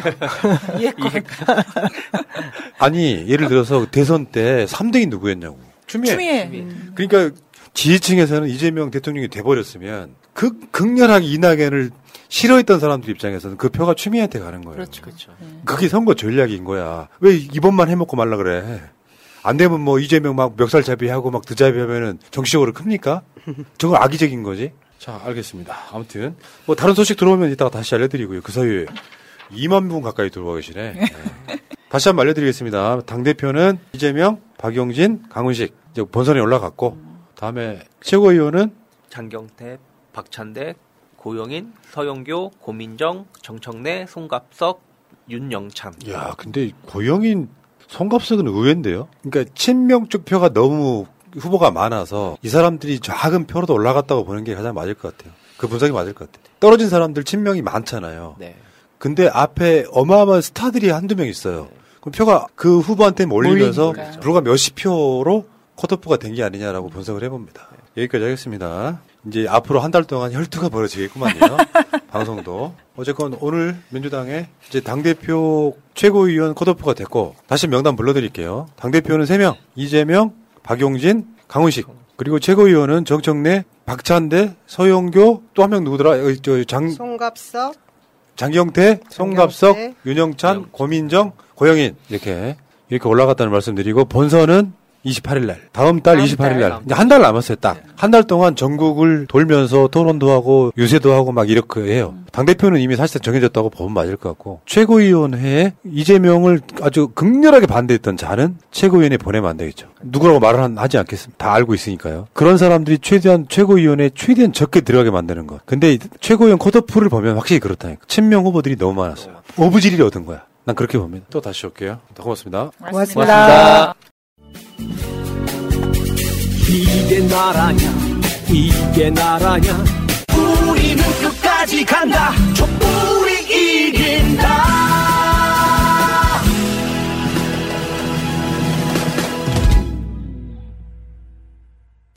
당대표 후보자의 연설 순서는 기호 4번 이재명 후보, 기호 5번 강훈식 후보, 기호 6번 강병원 후보, 기호 1번 박용진 후보, 기호 7번 박주민 후보, 기호 8번 서른 후보, 기호 3번 이동학 후보, 기호 2번 김민석 후보 순서입니다.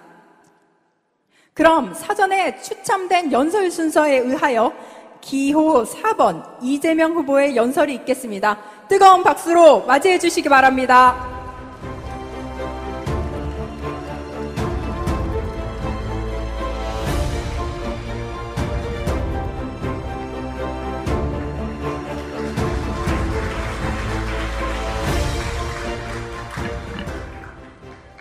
네, 후보자님께서 연설하실 때는 마스크를 벗어주시기 바랍니다. 네, 지금은 시간이 카운트되지 않고 있고요. 네, 발언을 시작하시면 그때부터 시간을 카운트하도록 하겠습니다. 감사합니다.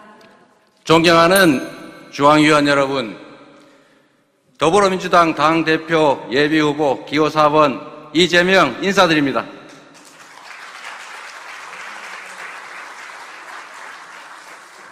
정당은 정권 획득을 위해서 존재하고 정당의 목표는 선거의 승리입니다. 당의 중심인 중앙위원 여러분이 누구보다도 민주당의 승리를 갈망하실 것입니다. 이기는 민주당을 위해서 저 이재명이 5가지 약속을 드리겠습니다. 첫째, 대한민국의 미래의 비전을 뚜렷하게 제시하겠습니다. 정치는 우리와 다음 세대가 살아갈 세상을 준비해야 합니다. 전환적인 신문명 시대를 선도적으로 준비하고 국민의 행복한 삶이 가능한 사회로 대전환을 준비하겠습니다. 최소한의 삶을 보장하는 사회에서 기본적인 삶이 보장되는 사회로 이행을 준비하겠습니다. 둘째, 민생을 책임지는 유능한 대안정당이 되겠습니다. 국민은 정치를 불신합니다. 민주당도 예외가 아닙니다. 신뢰를 회복하고 기대를 다시 모으려면 말이 아니라 행동해야 합니다. 지킬 약속만 하고 약속한 건 반드시 실천해야 합니다. 대선에서 졌지만 국민에게 드린 약속을 꼭 지키겠습니다. 여야 공통 공약을 우선적으로 실행하고 우리 당 공약도 최대한 실천해서 국민의 신뢰를 회복하겠습니다. 국민 우선 민생 제일주의 기치 아래 실용적 민생개혁, 현장 중심의 생활정치로 성과와 실적을 차근차근 쌓고 그리고 국민 기대를 다시 불러 모으겠습니다. 정치 교체를 위한 정치 개혁의 약속도 흔들림 없이 이행하겠습니다. 영입보다 양성 발탁 이 원칙으로 당이 유능한 인재를 길러내고 당에 오래 헌신한 당원들에게 우선적인 기회를 보장하겠습니다. 합리적이되 강한 민주당으로 만들겠습니다. 무능, 무책임, 무기력, 산무정권에 맞서서 협력할 것은 확실히 협력하되 반민생과 퇴행, 오만과 독선에는 강력하게 맞서 싸우겠습니다. 민생 아닌 정쟁에 몰두하는 집권 여당을 강력한 리더십으로 제대로 확실하게 견제하겠습니다. 압도적 다수 의석을 주신 국민의 명령을 따라서 더 나은 국민의 삶, 더 나은 대한민국을 위해서 주어진 권한을 최대치로 확실하게 행사하겠습니다. 소통하며 혁신하는 민주당을 만들겠습니다. 새 정부에 대한 실망과 분노가 민주당에 대한 지지로 이어지지 못하고 있습니다. 상대의 실패에 기대는 반사이익 정치 이제는 끝났습니다. 국민과 당원 속에서 소통하고 혁신하는 민주당으로 국민의 신뢰와 기대를 다시 불러 모아야 언제나 이기는 당이 될 수 있습니다. 엄혹한 시절에 우리 선배들은 당보를 돌리면서 국민과 소통했습니다. 온오프라인 소통 시스템 확충을 통해서 국민과 직접 소통하고 기울어진 운동장을 바로잡겠습니다. 당원들의 소통 창구를 대폭 늘려서 당과 당원 간의 간극을 최대한으로 줄이고 당원의 뜻을 당의 정책에 적극 반영하겠습니다. 투표의 비례성 강화, 지구당 부활, 원외위원장 후원 같은 제도 개선도 반드시 해내겠습니다.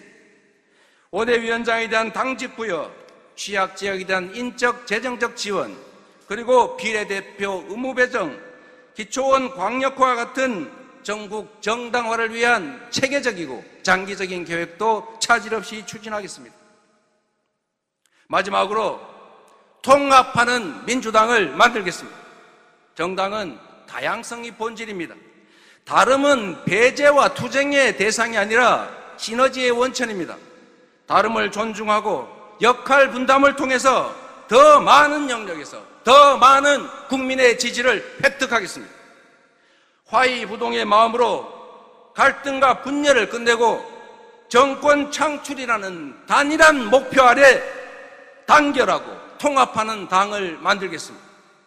계파 정치로 성장하지 않은 저 이재명이기 때문에 계파 정치가 아닌 통합의 정치가 가능하다고 믿습니다. 인사가 만사입니다. 당의 인사 기준은 사명감과 열정, 그리고 능력과 실적이 될 것입니다. 시스템 공천 강화로 누구나 공정하게 당원과 국민의 판단을 받게 될 것입니다. 존경하는 중앙위원 여러분, 대선 패배와 그에 이은 지방선거 패배의 가장 큰 책임은 저 이재명에게 있습니다. 무한 책임을 져야 하는 것도 인정합니다. 당대표 출마가 제 정치적 미래를 위협하는 위험한 선택인 것도 잘 압니다. 책임을 지는 길이 무엇인지 고민했습니다.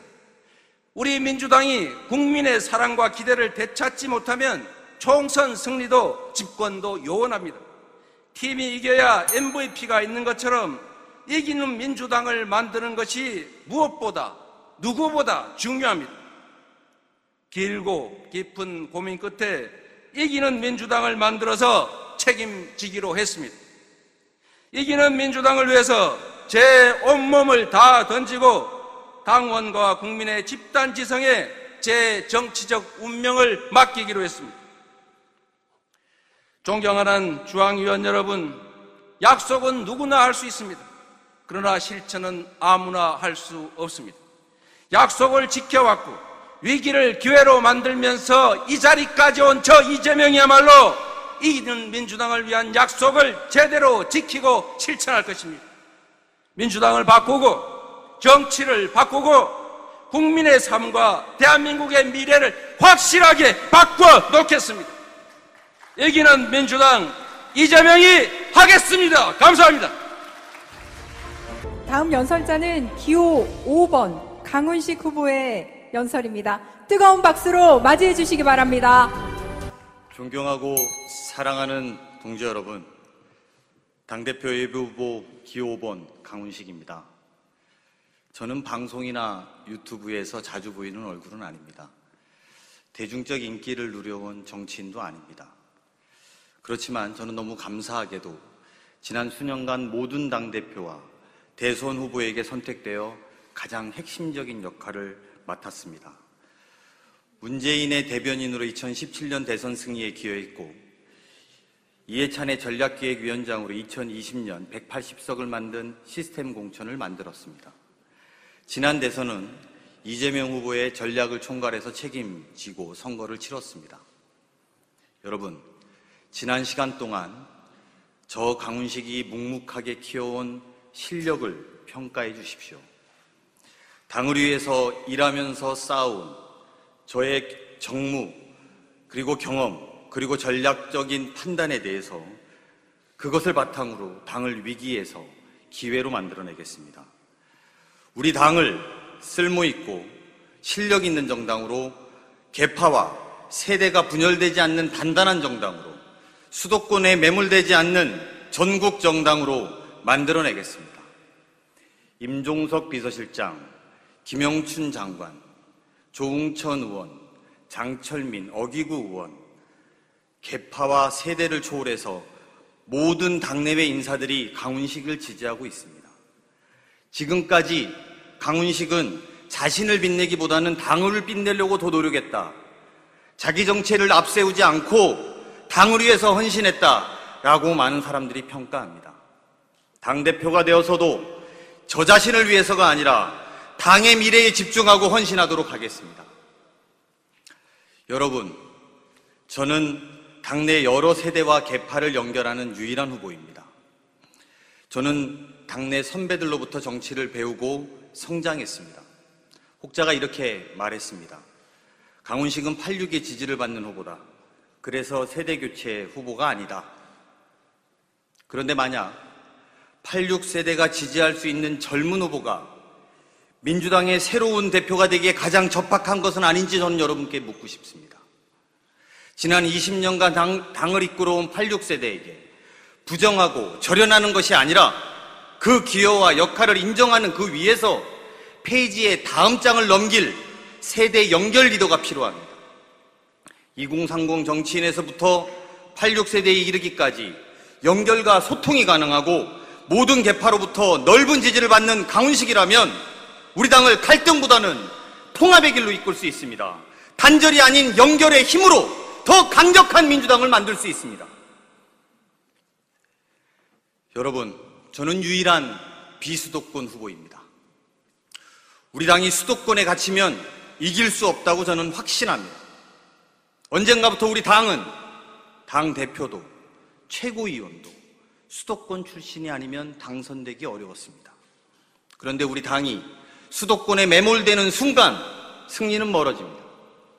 특히 수도권과 호남이 아닌 다른 지역에서 승리의 기회를 만들어내지 못한다면 정권을 찾아오는 일은 요원한 일이 될 것입니다. 우리는 영남이든 호남이든 충청이든 강원이든 제주이든 모든 국민의 선택을 받을 수 있는 전국 정당이어야 합니다. 저는 그렇게 굳게 믿고 있습니다. 충청 출신 당대표 후보 저 강훈식은 지역균형의 문제와 전국 정당의 문제를 우리 당의 생존의 문제로 고민해온 사람입니다. 14년 전 자민련의 텃밭에 출마해서 13%를 받았습니다. 하루에도 몇 번씩 제 눈앞에서 찢겨지는 명함을 보면서 기약 없는 원외위원장으로 살았습니다. 저 강훈식은 우리 당의 약세 지역에서 눈물로 고군분투하고 있는 원외위원장님들의 버팀목이 되겠습니다. 우리 당은 정말로 험지를 바꾸려고 진심으로 노력했습니까? 당대표 선거 때만 되면 석패율제다, 지구당부하리다 이야기하고 실천에 소극적이진 않았습니까?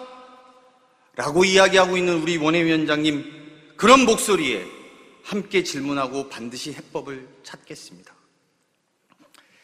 여러분, 저는 윤석열 정부와 거칠 것이 없이 맞서 싸우는 당대표가 될 것입니다. 1970년대 40대 기수로는 처음 들고 나왔을 때 기성정치인들은 구상유치라고 이야기했습니다. 그리고 비웃었습니다. 하지만 결국 그 40대 기수들은 박정희 정권과 겁없이 싸웠기 때문에 승리할 수 있었다고 생각합니다. 지금 40대인 저에게 당대표를 도전해서 싸우라고 하는 당원들의 또 지지자들의 마음은 저 무능하고 포갑적인 윤석열 정부와 겁없이 맞서 싸우고 당당하게 목소리 내는 당대표가 필요하다고 생각한다는 뜻이라고 생각합니다. 여러분 동의하십니까? 저 강훈식 어떤 꺼리낌도 없이 어떤 두려움도 없이 모든 것을 걸고 윤석열 정부와 맞서 싸우겠습니다. 그리하여 2024년 총선 승리와 2027년 정권 교체를 가져오는 담대하고 싸워서 이기는 당대표가 되겠습니다. 여러분, 당이 위기입니다. 익숙한 대세가 아니라 파격을 통한 승리를 만들어 주십시오. 40대 기술원의 파격, DJP 연합의 파격, 부산 사람 노무현을 광주가 선택했던 파격, 민주당의 승리의 역사는 그 파격들로 만들어 왔습니다. 새로운 얼굴이자 바닥부터 올라온 유일한 후보, 계파를 초월해서 오직 능력만으로 인정받아온 후보, 유일한 비수도권 당대표 후보 강훈식이 민주당의 당대표가 된다면 그 파격으로 내후년에 있을 총선에 승리하고 5년 후에 반드시 정권을 재탈환해야겠습니다. 승리하는 파격 강훈식을 선택해 주십시오. 부탁드립니다. 다음 연설자는 기호 1번 박용진 후보입니다. 뜨거운 박수로 맞이해 주시기 바랍니다. 박수도 잘 안 나오고 여기 분위기도 확 가라앉아 있고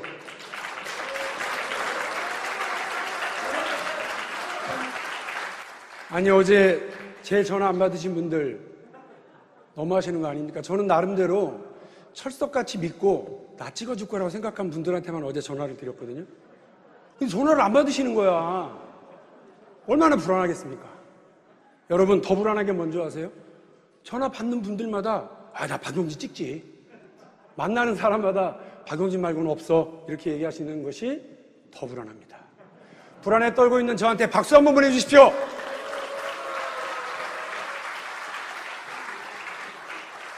내가 박용진 찍기로 했다는 얘기 누구한테도 하지 마라. 그런 약속을 단둘이 한 분들도 여기 계십니다. 저는 그 약속 지켰습니다. 누구한테도 얘기하지 않았습니다. 이제 오늘 여러분이 저 찍어주셔야 할 때입니다. 꼭 좀 찍어주십시오, 여러분. 우리 사회 엄청난 속도로 변하고 있습니다. 발전하는 만큼 새로운 일자리도 생기고 또 소외되는 사람들도 생깁니다. 사회적 약자의 그늘도 짙어지고 있습니다. 지금 우리 곁에 소리 없는 절규, 눈물 어린 호소가 있습니다. 이런만 그럴싸한 수백만 명의 플랫폼 노동자들, 그 수를 파악조차 하고 있지 못하는 다양한 형태의 프리랜서 노동자들이 그들입니다. 민주당은 선진국 대한민국에서 생겨난 다양한 사회적 과제에 뜨겁게 반응하는 정당이 되어야 합니다. 대한민국이 산업화 시대에 들어섰던 시절, 전태일 열사가 근로기준법과 함께 자신의 몸을 불살라서 비참한 노동 현실을 고발했을 때 가장 먼저 반응했던 정치인이 누군지 아십니까? 바로 김대중 신민당 대통령 후보입니다. 그는 전태일의 죽음 앞에서 노동자의 복지와 인권을 생각했고 노동조건 개선과 권리보호를 주장하며 그 시절 노동자들의 뜨거운 절규에 뜨겁게 반응했습니다.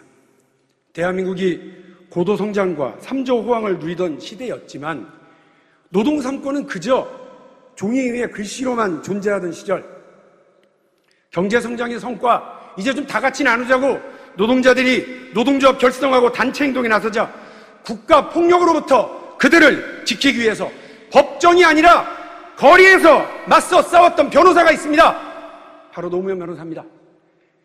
그는 그러다가 경찰에 끌려가고 유치장 신세까지 지면서 그 시대 흐름에 온몸으로 뜨겁게 반응했습니다. 오늘 대한민국이 선진국 대열에 합류한 시대, 우리도 김대중, 노무현처럼 변화하는 시대, 사회적 약자들과 함께하기 위해 뜨겁게 반응하는 사회 연대정당이 되어야 합니다. 기존의 노동법도 사회보장 제도들도 감싸지 못하는 사람들, 선진국 대한민국에 초대받지 못한 우리 국민들의 친구가 되기 위해서 여러분, 우리 다 같이 뜨겁게 반응하는 민주당이 됩시다. 여러분, 물가 인상에 허덕이는 노동자들과 도시 서민들, 쌀값 폭락과 농산물 적정가를 보장받지 못해 분노하는 농민들의 든든한 정치적 동지가 됩시다. 출산휴가, 육아휴직 신청서를 눈앞에 두고 망설여야만 하는 젊은 엄마와 아빠의 정당이 됩시다. 그럴싸한 경력한 줄 만들어주지 못해서 가슴 아프고 불공정한 교육 조건을 벗어나게 해주지 못해 자녀들에게 죄 짓고 사는 심정으로 살아가는 우리 부모들에게 안아주고 일자리와 기회를 잡지 못해 불안에 떠는 지방의 청년들에게 힘이 되는 정당이 됩시다. 그래야 우리가 당당하고 떳떳하게 우리는 김대중과 노무현의 후예이다라고 자처할 수 있는 것 아니겠습니까? 우리 김대중의 중산층과 서민의 정당으로 다시 거듭납시다. 우리 노무현이 꿈꾸었던 사람 사는 세상, 그쪽으로 나갑시다. 문재인이 만들려 했던 포용사회를 향하는 민주당이 됩시다.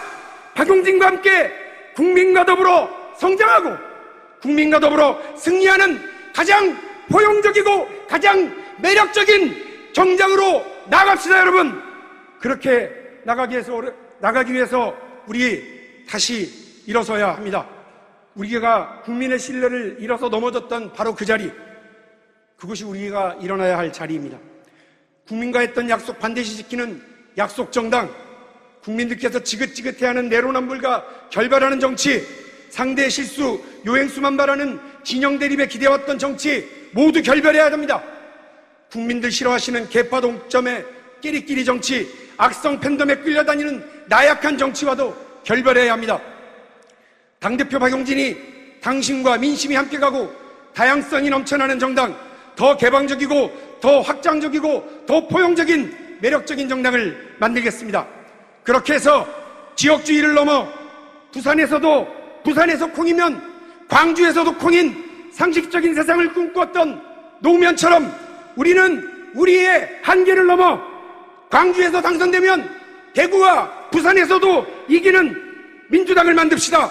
우리가 혁신하면 영남과 강남 3구 험지에서도 우리 동지들이 당선될 수 있습니다. 그러나 반사이익을 기대하면서 스스로의 혁신과 변화를 게을리하면 우리는 이길 수 없습니다. 박용진과 함께 민주당의 변화와 혁신 만들어 나갑시다. 오늘 여러분께서 박용진을 선택하신다면 그것은 민주당 역사에 길이 남을 승리로 가는 터닝포인트를 찍는 역사적 선택이 될 겁니다. 오늘만큼은 여러분, 그동안의 친소관계, 인연에 따른 선택이 아닌 어대명의 유일한 대항마 박용진을 전략적으로 선택해 주십시오.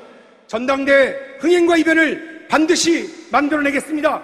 국민이 바라는 변화, 당원이 원하는 혁신으로 몸부림치는 민주당을 보여드리겠습니다. 박용진을 선택해 주십시오. 국민의힘이 손꼽아 기다리는 당대표가 아닌 국민의힘이 진심으로 두려워하는 대박 박용진을 선택해 주십시오. 진보 유권자들에게는 자랑스러운 민주당, 중도와 보수 유권자들조차도 박수칠 수밖에 없는 민주당을 만들겠습니다. 저와 함께 총선 승리, 대선 승리 길로 나갑시다. 감사합니다. 다음 연설자는 기호 7번 박주민 후보입니다. 뜨거운 박수로 맞이해 주시기 바랍니다. 존경하는 국민 여러분, 당원 동지 여러분, 더불어민주당 당대표 후보 박주민 인사드립니다. 지난 몇 주간 여기 계신 많은 분들께 전화도 드리고 찾아가서 뵙기도 했었습니다. 기억나는 대화도 참 많습니다.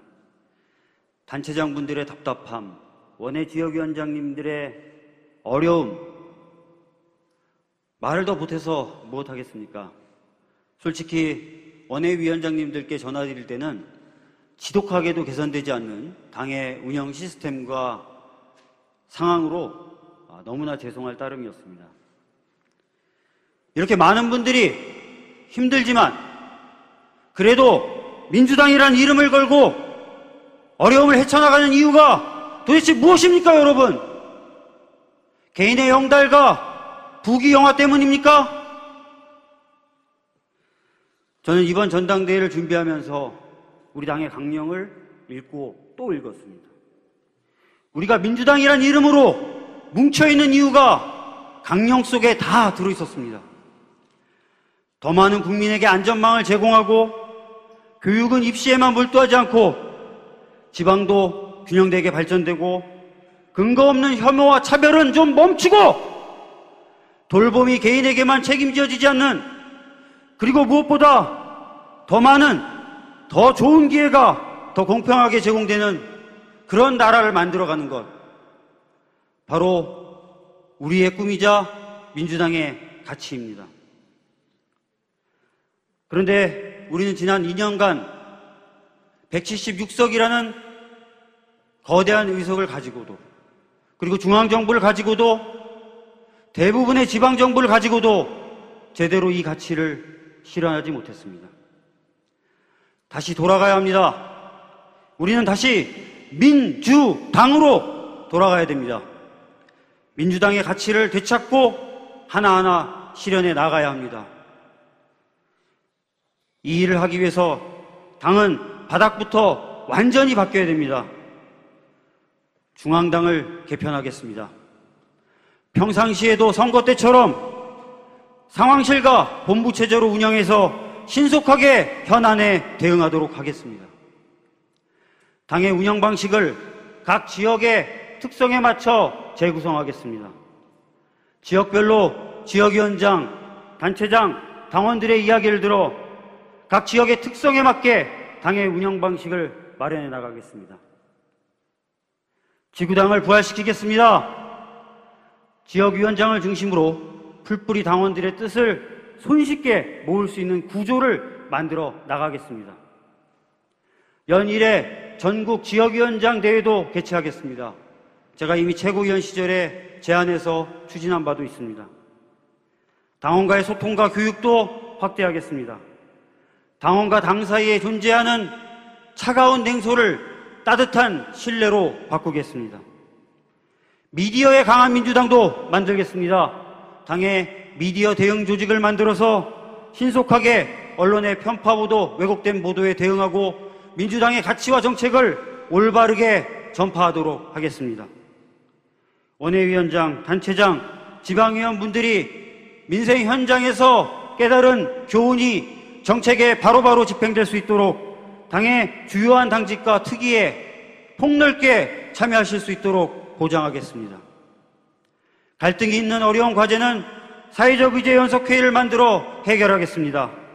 국회의원, 단체장, 지방의원, 전문가, 국민, 시민 모두 함께 모여서 치열한 토론을 통해서 그 해법을 찾고 그 해법으로 국민들을 설득해 나가서 하나하나 민주당의 가치를 실현해 나가도록 하겠습니다. 그래서 선거 때만 바쁜 정당이 아니라 평상시 바쁘고 선거 때는 평상시의 성과로 평가받는 정당, 절대 질 수 없는 정당을 만들겠습니다, 여러분! 당원 여러분, 지금 우리에게 대두한 당면 과제는 두 가지입니다. 혁신과 통합입니다. 여기 계신 모든 후보님들 훌륭하신 분들입니다. 그러나 저 자신 있게 자부합니다. 저 박주민이 가장 적임자다라고 말씀드리겠습니다. 저는 2018년 수석 최고위원으로 이해찬 당대표님과 함께 당의 혁신에 매진하여 20대 총선에서 큰 승리를 가져왔습니다. 혁신에 필요한 경험을 갖고 있다는 뜻입니다. 혁신에 필요한 뚝심도 있습니다. 김대중 대통령이 제안하셨던 공수처법 23년 만에 앞장서서 통과시켰습니다. 노무현 대통령께서 꿈꾸신 검찰개혁 70년 만에 검찰청법, 형사소송법 개정으로 이루어냈습니다. 2기 세월호 특조위법 헌정사상 최초의 패스트 트랙 지정으로 통과시켰습니다. 20년 넘게 외쳤던 중대재해처벌법 국민의힘 설득해서 합의 처리시켰습니다. 민주당이 가야 할 길 묵묵히 걸어왔습니다. 저는 혁신을 통해서 더불어민주당의 가치를 실현하고 국민에게 성과로 인정받을 수 있게 만들 수 있습니다. 통합입니다. 저는 계파도 없고 의지할 수 있는 세력도 없습니다. 오로지 당원과 여러분들만 믿고 이 자리에 섰습니다.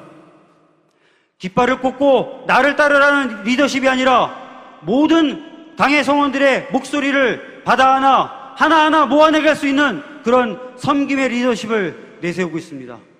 통합의 가장 적임된 자 바로 저 박주민이라고 생각합니다. 여러분, 오늘 저 박주민에게 투표해 주십시오. 민주당의 혁신에 투표해 주십시오. 민주당의 미래에 투표해 주십시오. 대한민국의 개혁에 투표해 주십시오. 힘없는 사람들의 힘, 박주민에게 투표해 주십시오. 박주민이 승리하는 정당, 성공하는 정당 반드시 만들겠습니다. 감사합니다. 다음 연설자는 기호 3번 이동학 후보입니다. 뜨거운 박수로 맞이해 주십시오. 제 이름이 이동학이어서 혁명의 길을 살 수밖에 없는 운명의 이동학입니다. 지금 비상시국인데 당을 이끌고 계신 우리 지도부 분들께 박수 한번 부탁드립니다. 네. 그리고 이 비상시국을 거쳐서 다음 리더십을 위해서 향해 달리고 계신 우리 대표 최고의원 후보들께도 큰 박수 부탁드리겠습니다. 여러분, 우리 민주당 변할 수 있습니까? 우리가 변화를 선택할 준비가 되어 있습니까? 어떻게 해야 국민들께서 우리가 달라진다고 느끼시겠습니까? 윤석열 대통령은 쓴소리를 내부 총질이라며 쫓아내는데 열을 올리고 있고 윤핵관 활개 시대를 열고 있습니다.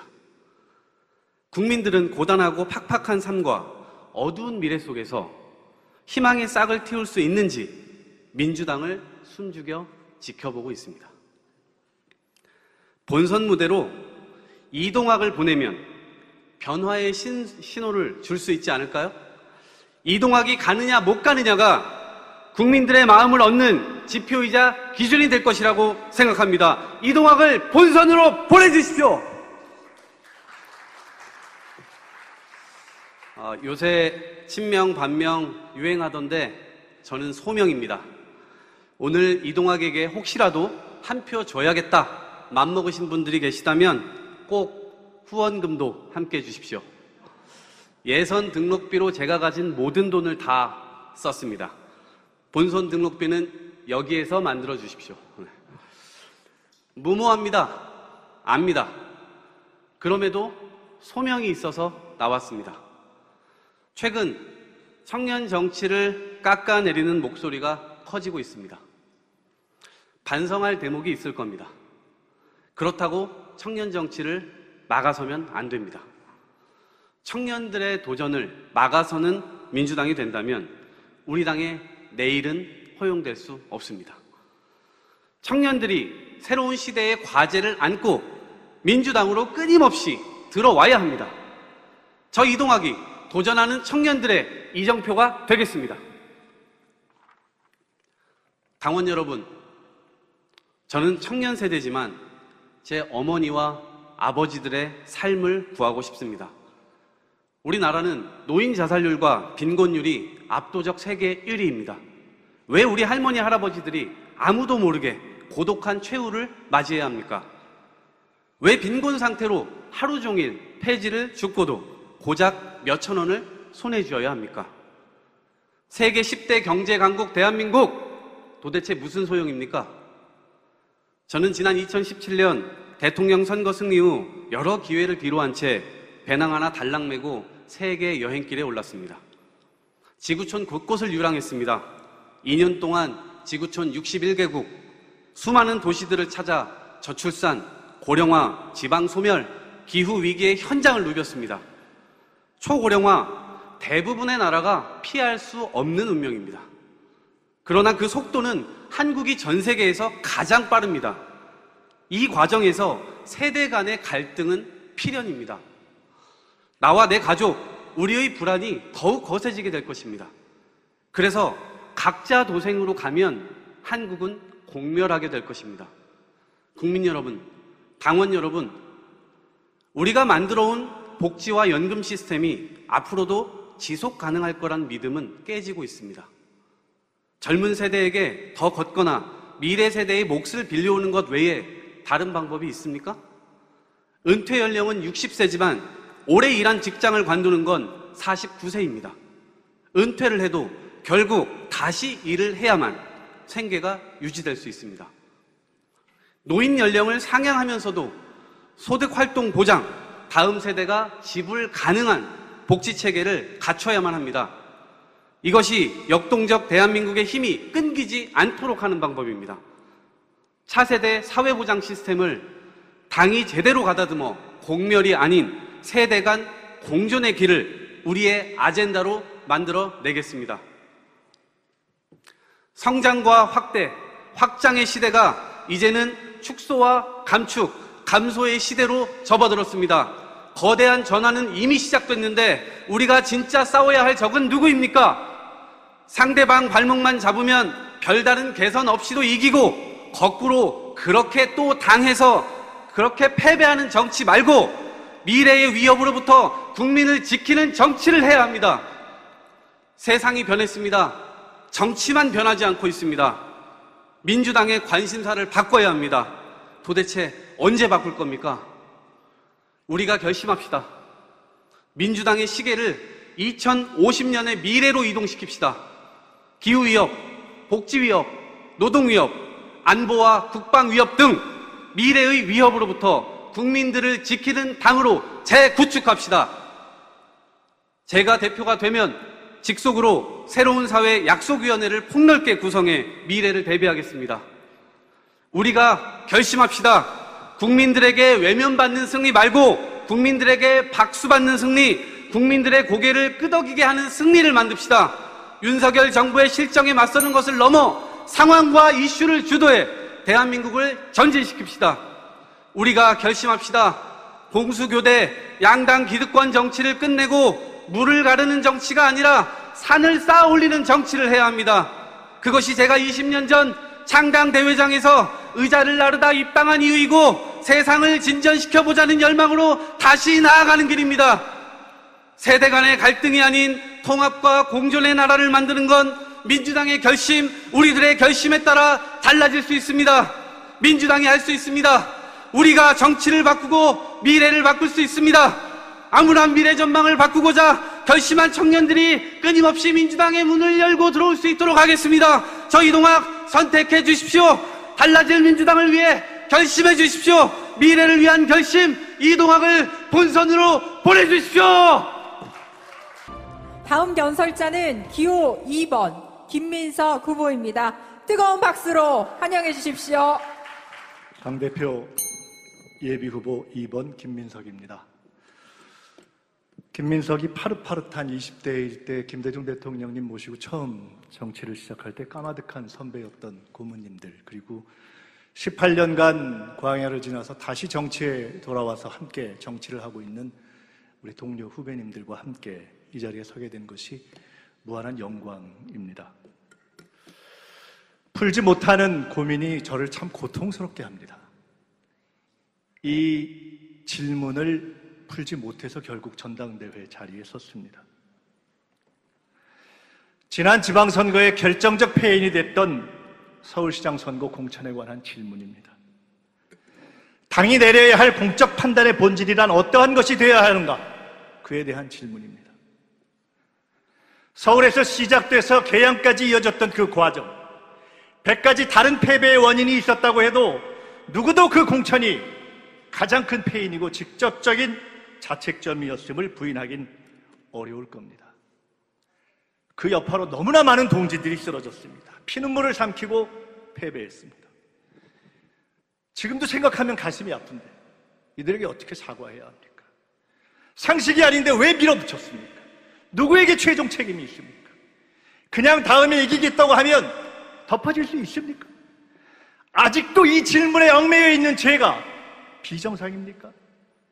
내가 살겠다고 동지들을 죽이는 일, 그것도 당의 최고위급 인사들이 사적 이해가 앞선 그러한 일이 우리 민주당사에 단 한 번이라도 있었습니까? 다시는 이런 잘못된 태도와 사고방식이 당의 대세가 되는 것만은 막아야 하겠다.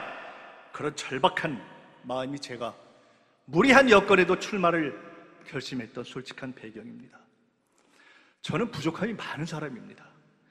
최연소 국회의원, 최연소 서울시장 후보로 정말 잘 나가다가 30대의 6년을 천당처럼 잘 나가다가 험난한 18년, 김민석이는 끝났다, 김민석이는 죽었다. 18년만 그런 소리를 듣는 야인 생활을 거치고 돌아왔습니다. 아무리 승리가 절박해도 정치공학보다는 가치를 지켜야 한다. 그거 하나 온몸으로 배우고 돌아왔습니다. 이제는 빠른 정치가 아니고 바른 정치를 하고 싶다. 조용히 당에 기여하자. 이렇게 맘 먹고 시작한 이번 임기입니다. 그런데 서울시장 선거 때부터 도저히 가만히 있을 수가 없었습니다. 목소리를 내지 않을 수가 없었습니다. 우리 당은 지금 비정상입니다. 수많은 동지들을 떨어뜨린 이 지선 패배의 원인이 분명한데 그 과정의 진실은 덮고 단 한 명도 진심으로 사과하지 않습니다. 토론을 회피하고 답변을 지연합니다. 이래서 어떻게 마음으로 하나가 될 수 있습니까? 이렇게 어떻게 친정으로 인정을 할 수가 있습니까? 이래서 어떻게 전대후의 도덕적 권위가 서겠습니까? 이래서 어떻게 다음에 이기겠다는 말을 신뢰할 수가 있습니까?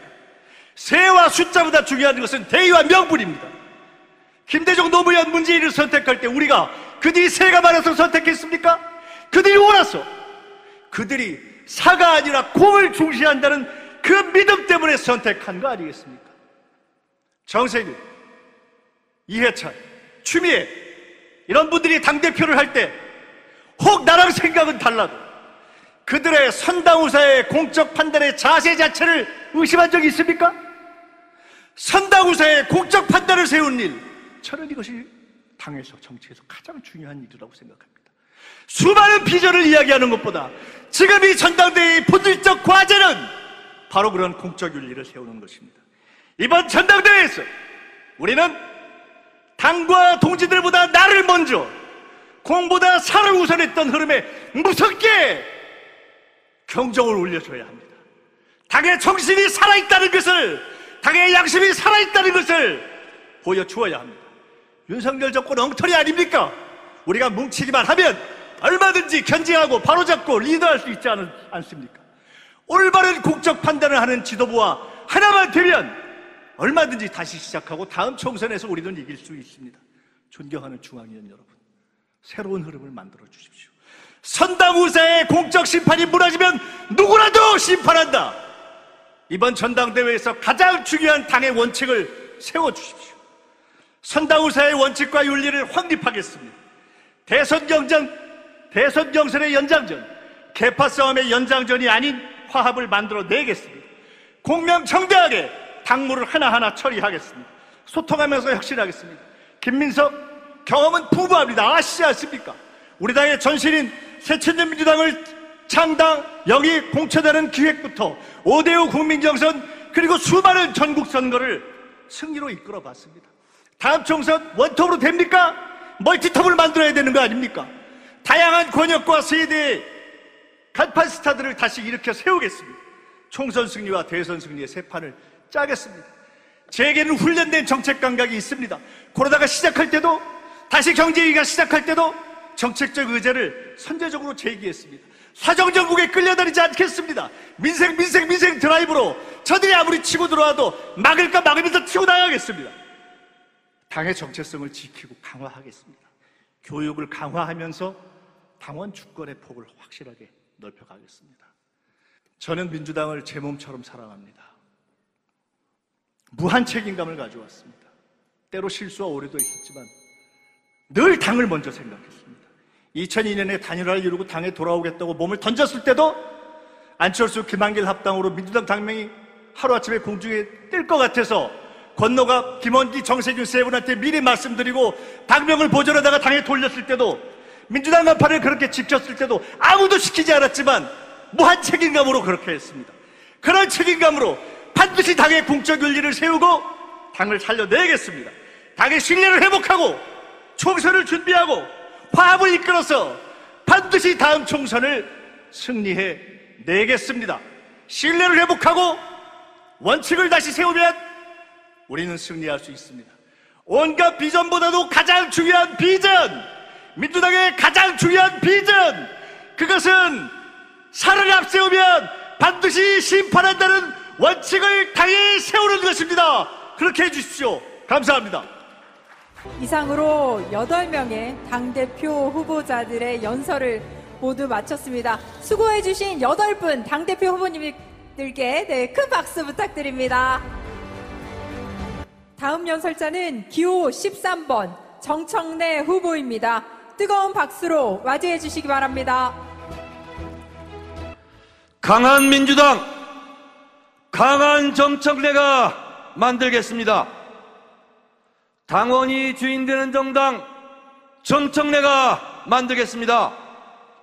당원 대표 최고의원 후보 정청래입니다. 다시 인사드리겠습니다.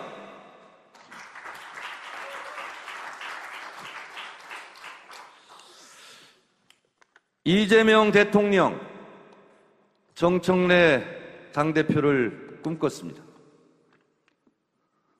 당대표에서 당대표로 슬로건까지 준비했었습니다. 그러나 우리는 대선에서 졌습니다. 이재명의 꿈도 정청래의 꿈도 우리 모두의 꿈도 잠시 유보해야 했습니다. 저는 문재인 당대표 시절 최전방 공격수 당대표 최고위원으로 이미 최고위원을 한 번 했었습니다. 문재인 대통령 지키려다가 당직 자격정지 1년 징계 먹고 공천 탈락 컷오프의 아픔도 맛보았습니다. 많은 국회의원들이 공천을 받은 후보들이 40명 넘게 저한테 전화했습니다. 정청래 컷오프 시키고 무슨 낯으로 표를 달라고 하냐? 선거운동 못하겠다고 전화했습니다. 마지막에 전화하신 분이 도종환 의원입니다. 지금은 큰 울림이 필요하다. 정청래 같은 사람이 지원 유세를 다녀야 된다. 그래서 도종환 의원 손잡고 중북대부터 갔습니다. 제가 더 큰 유세단 만들어 97군데 10,000km 이상을 뛰었습니다. 한국 정당 사상 최초의 아름다운 모습, 희생과 헌신의 모습이라고 말했습니다.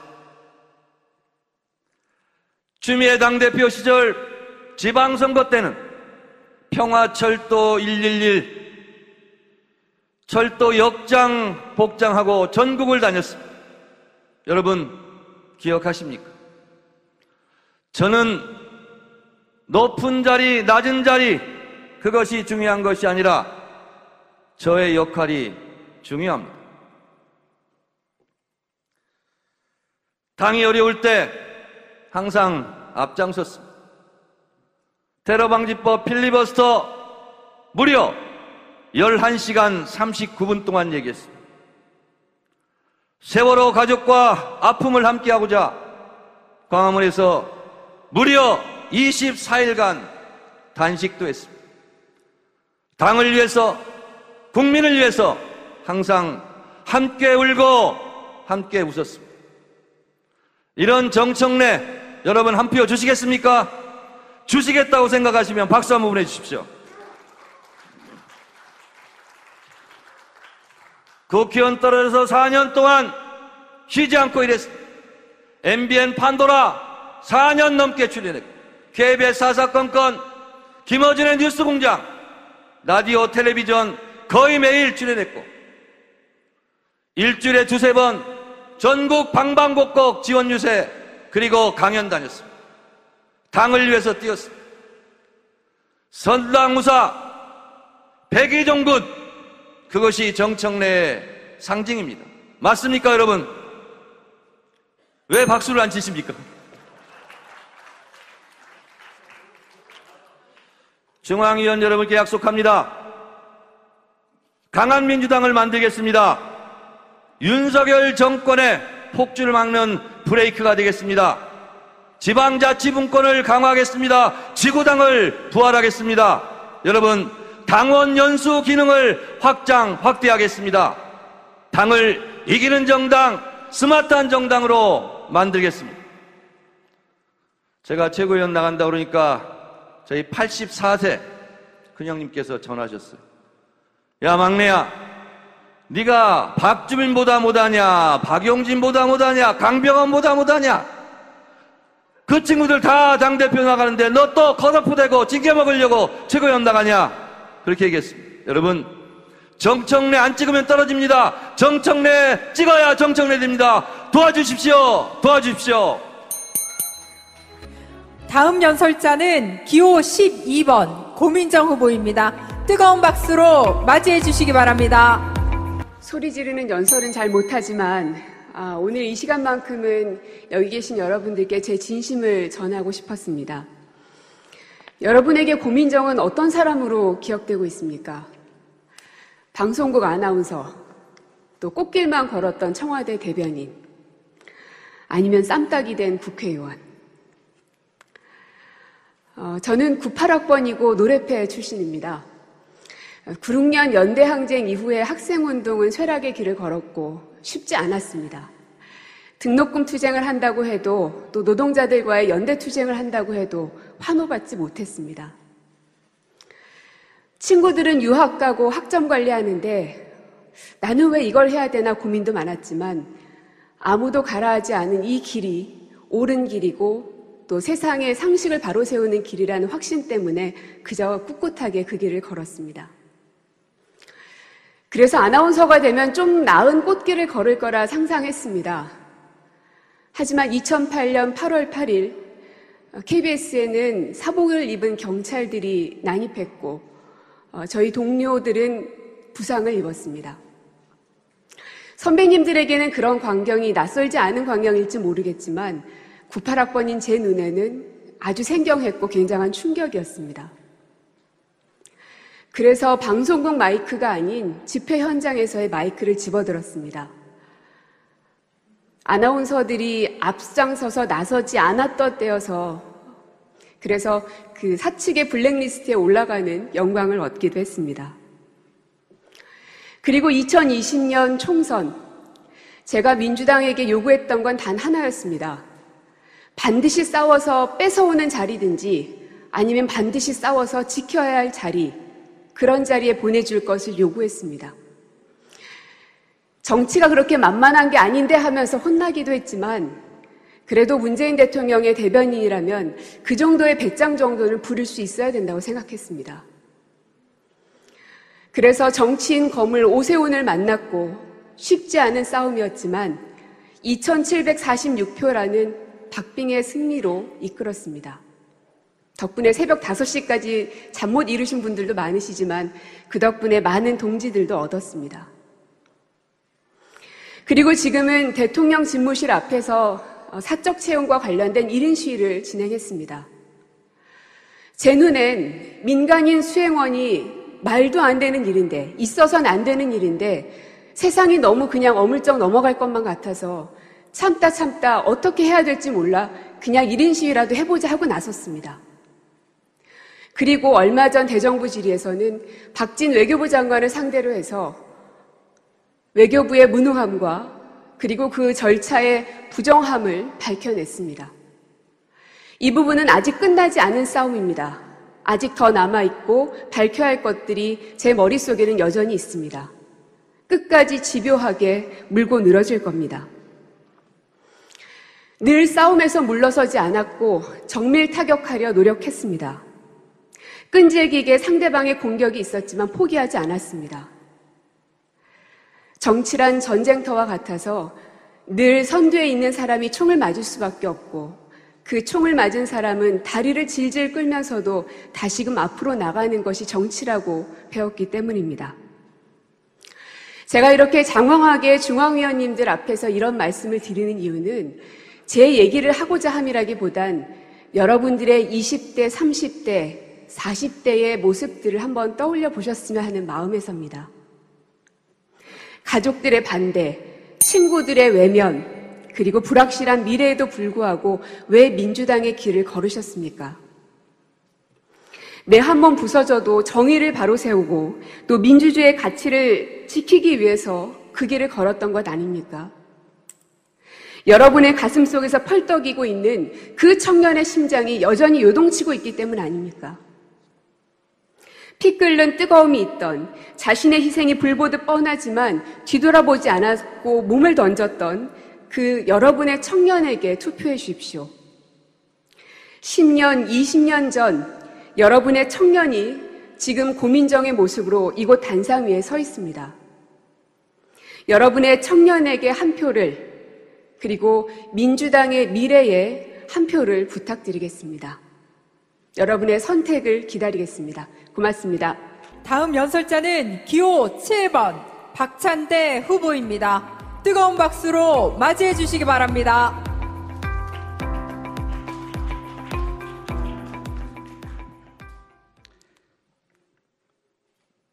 예, 정견 발표하기도 전에 한 표를 확보하고 시작하게 된 박찬대입니다.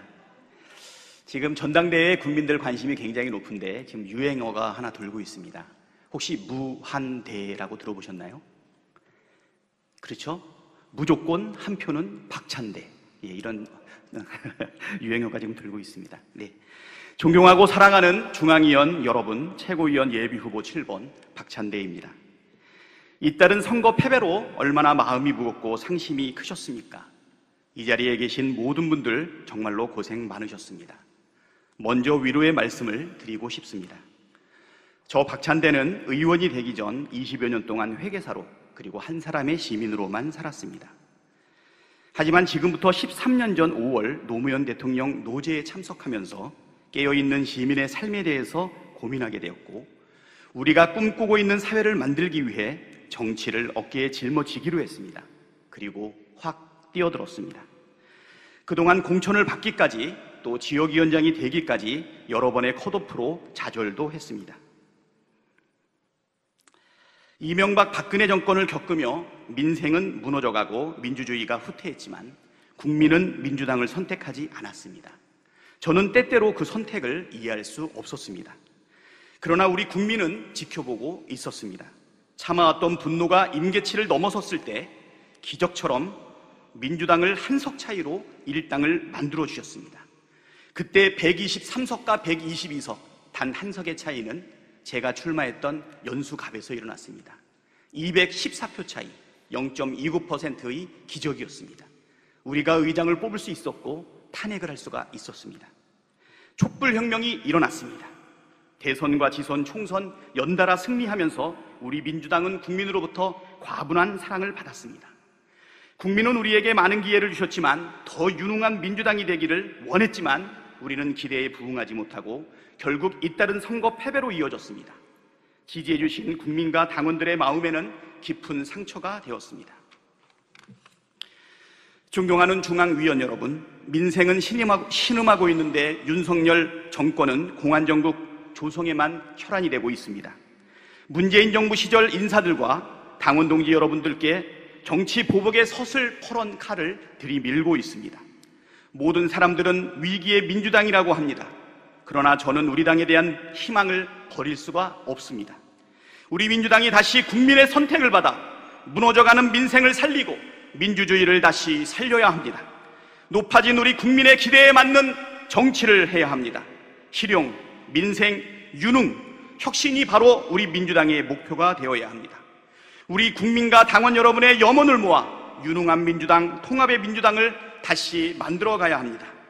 존경하는 중앙위원 여러분, 저 박찬대는 회계사로 실물 경제에 익숙한 회계금융 전문가입니다. 사회적 이해관계를 조종하는 역할을 그동안 해왔습니다.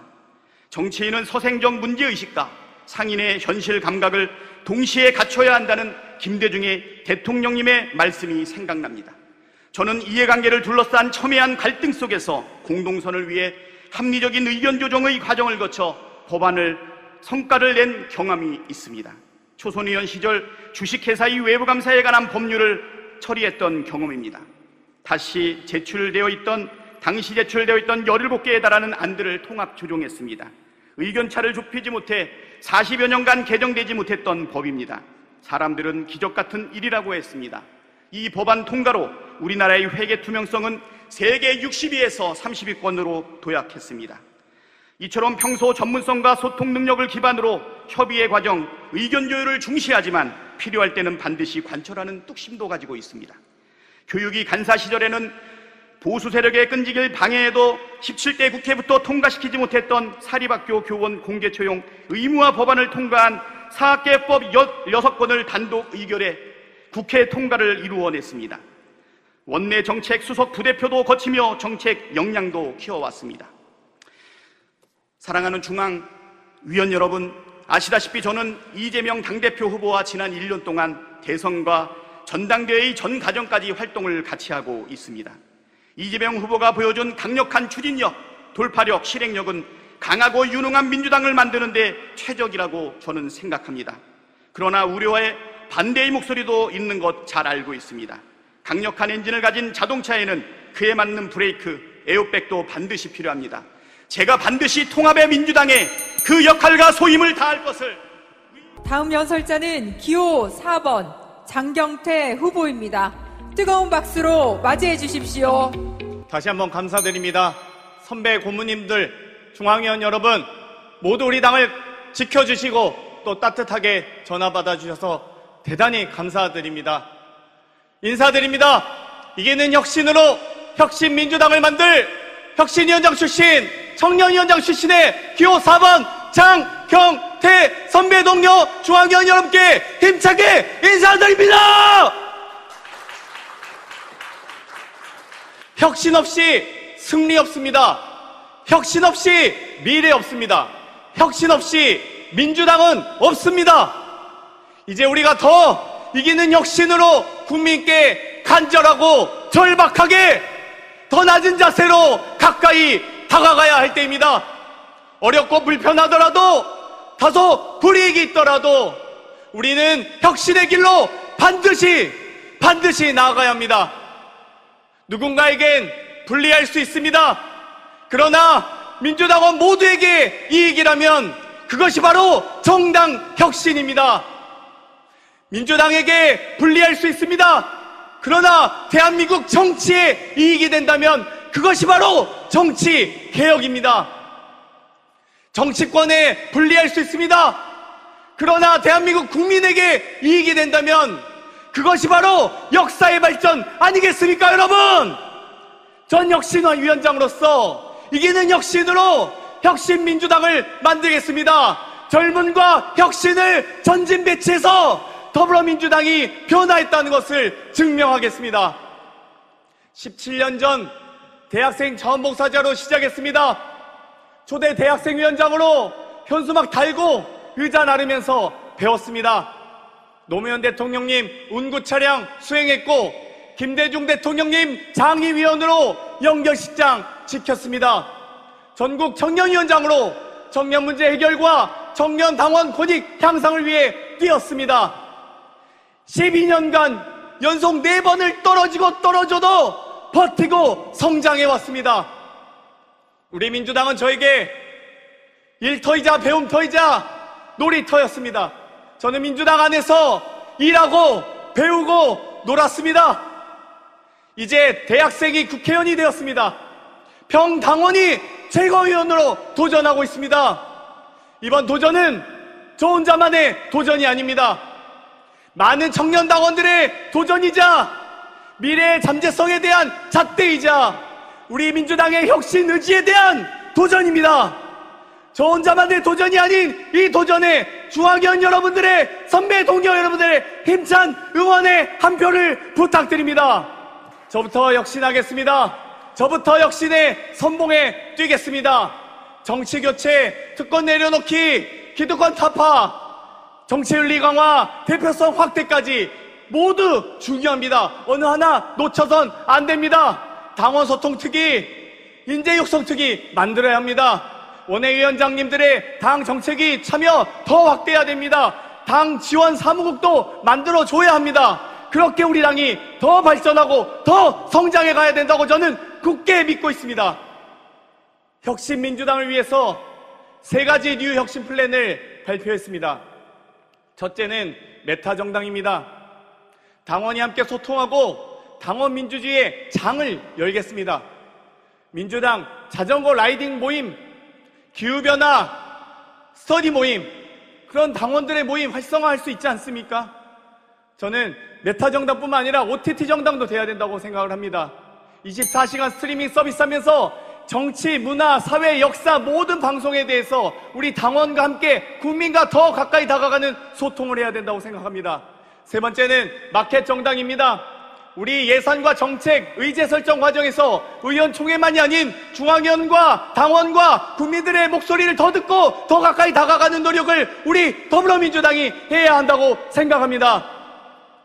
저 장경태 더불어민주당의 역사에 충성했습니다. 저는 우리 당 안에서 김대중의 역사를 만났고 노무현의 정신을 만났고 문재인의 운명을 만났습니다. 8월 29일 지도부가 탄생했을 때 기성세대로 가득 채워진 지도부를 꿈꾸십니까? 아니면 평당원 출신의 첫 최고위원, 혁신위원장 출신의 혁신 최고위원, 정년위원장 출신의 정년 인재육성 최고위원을 원하십니까? 중앙위원 여러분, 증명해 주십시오. 우리 당의 혁신 의지를 증명해 주십시오. 여러분, 기호 4번 장경태입니다. 감사합니다.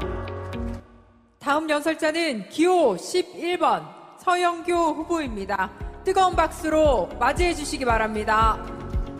존경하고 사랑하는 국민 여러분, 존경하고 사랑하는 당원 동지 여러분, 최고위원 후보 기호 11번 서영교, 서민의 영원한 다리 서영교 인사드리겠습니다. 더불어민주당 화이팅! 당원 동지 여러분 화이팅! 중앙위원님 여러분 화이팅! 국민들께서 이야기하십니다. 윤석열이 대통령이 되고 잠이 오질 않아. TV를 꺼버리고 싶어. 그러니 더불어민주당 좀 더 잘해봐. 당신처럼 야무진 사람이 서영교 최고위원 되어서 더불어민주당의 승리 좀 가져와. 이렇게 이야기하십니다. 그래서 제가 이번에 최고위원에 출마했습니다. 저 서영교에게 소중한 힘을 모아 주십시오. 존경하고 사랑하는 당원 동지 여러분, 저는 이화여대 총학생회장을 했습니다. 광주의 이야기를 듣고 잠을 잘 수가 없었습니다. 심장이 아파 살 수가 없었습니다. 그래서 총학생회장을 했고 전두환과 맞짱을 떴습니다.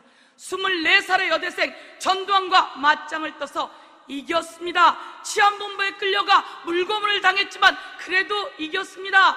저 이 기백으로 더불어민주당의 승리를 만들어내는 선봉장이 되겠습니다. 저는 노무현 대통령 시절 청와대 춘추관장으로 일했습니다. 노무현 대통령께서 말씀하셨습니다.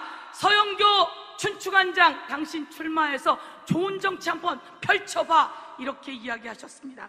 그래서 저는 서울 중랑구갑에 출마했고 지금은 탄탄하게 사랑을 받는 3선 국회의원으로 활동하고 있다고 보고드리겠습니다. 물이 19대 국회에서는 법사위로 활동했습니다. 박근혜와 맞짱을 떠서 최순실을 이 세상 밖으로 끄집어내는 계기를 만들어서 박근혜 탄핵에 단초를 만든 저 서영교가 더불어민주당의 선봉장이 되겠습니다.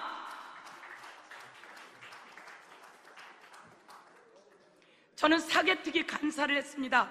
검찰개혁의 선봉에 섰습니다.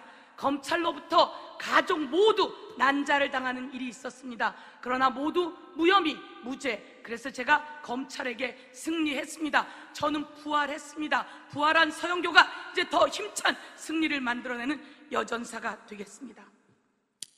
실력이 검증된 서영교, 국회 행정안전위원회 위원장을 했습니다. 가장 많은 법안을 통과시킨 위원장이었습니다. 제주도민과 함께 4.3법을 통과시켰고 전남, 여수, 순천 시민들과 함께 여순특별법을 통과시켜서 한을 풀어드렸습니다. 우리 단체장님들과 지방의원님들과 함께 지방자치법 전면 개정안을 통과시킨 저 서영교, 이제 실력이 있고 투쟁력이 있습니다. 저에게 힘을 모아 주십시오. 제가 최고위원이 되어서 더불어민주당이 국민으로부터 사랑받는 정당 만들어가 보겠습니다. 저는 현재 윤석열 정권의 경찰 장악 저지 대책단 단장으로 하고 있습니다. 윤석열은 검찰을 장악하고 이제는 경찰을 장악하더니 국민을 통제하려고 하고 있습니다. 여러분, 저를 최고위원에 당선시켜 주십시오.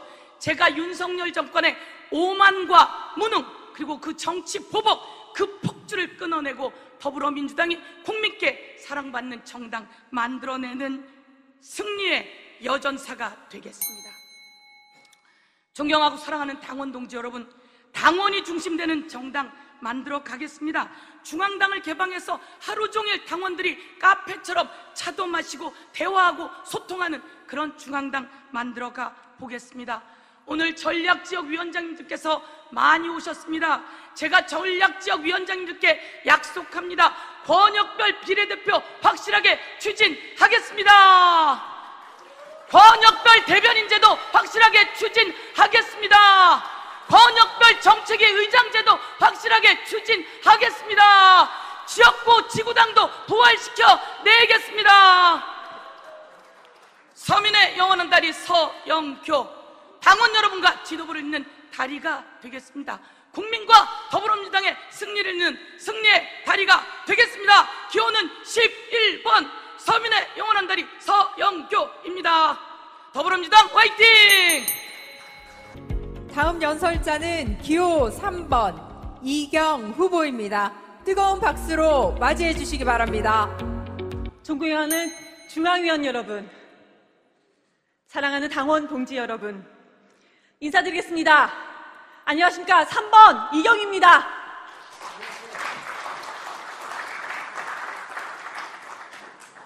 크게 쳐주셔도 되십니다. 저는 중학교를 검정고시로 했습니다. 아버지의 가정폭력 때문입니다. 어머니와 여동생, 이렇게 저희는 이러다가 정말 죽을 것 같아서 도망쳐 나왔습니다. 가라 입으로 한 벌,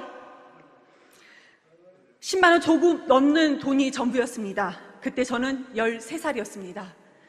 지금은 흔적도 없이 사라진 산동네가 저의 새 보금자리였습니다. 일용직 현장 노동일을 하시는 아버지들, 파출부나 시간제 청소 일을 하시는 어머니들께서 제 이웃이셨습니다. 돈 없고 백 없는 아버지와 어머니들께서는 일하다 다치고 불이익을 당해도 당당하게 권리를 찾지 못하셨습니다. 그 당시 제 또래였던 친구들 또한 비슷했습니다. 학교에서 차별 대우를 받아도 혼자 울 경우가 상당히 많았습니다. 선진국이 되고 국가 경제 순위가 높아진 지금은 달라졌다고 우리가 말할 수 있습니까? 그렇지 않습니다. 정치는 누구를 위해 존재합니까? 정치는 무엇을 위해 존재합니까? 때로는 사회적 약자를 위한다는 선언적 형식만 갖춘 것은 아닙니까? 힘 있는 사람은 우리 사회 속에서 권리를 충분히 누립니다. 하지만 약자들은 약자이기 때문에 약자임에도 불구하고 언제나 피해자였습니다. 그렇기 때문에 정치가 필요합니다. 강자와 약자의 힘의 균형을 맞추는 것이 정치입니다. 민주당은 약자의 힘이 되어야 합니다. 대변해야 합니다. 그러기 위해서는 당원과 국민의 목소리를 들어야 합니다. 어떻게 들어야 할까요? 청와대 국민청원 시스템을 당에 도입하도록 하겠습니다. 당원은 정책과 민원을 당에 제안할 수 있습니다. 그러나 온라인은 어려운 분들이 계십니다. 원내 지역위원회를 더욱더 활성화해야 됩니다. 특히 원외위원회를 더욱더 활성화해야 됩니다. 원외는 민주당의 희망입니다. 지금은 민주당이 당선된 의원이 아니더라도 곧 1년 반 뒤에는 민주당의 의석이 될 수 있는 희망 지역이기 때문입니다. 생각해 보십시오. 선택했던 당에서는 표만 달라 하는데 표를 주지 않는 당에서는 일하겠다, 문제를 해결하겠다. 그러면 지역 주민들은 선택하지 않았지만 마음을 바꾸지 않으시겠습니까? 이렇게 모여진 정책과 민원에 대해서는 당은 대답해야 됩니다. 당 대표가, 최고위원이, 해당 상임위의 위원장 또는 위원이 직접 우리 당원들에게, 국민에게 대답해야 합니다. 이렇게 당원과 함께 정책을 만들고 민원을 해결해 간다면 민주당은 정말 민생 중심 민주당이 될 것이라고 믿습니다. 저는 시당의 당직자부터 시작했습니다. 이렇게 인사드릴 수 있는 것도 당에서 기회를 주셨기 때문입니다.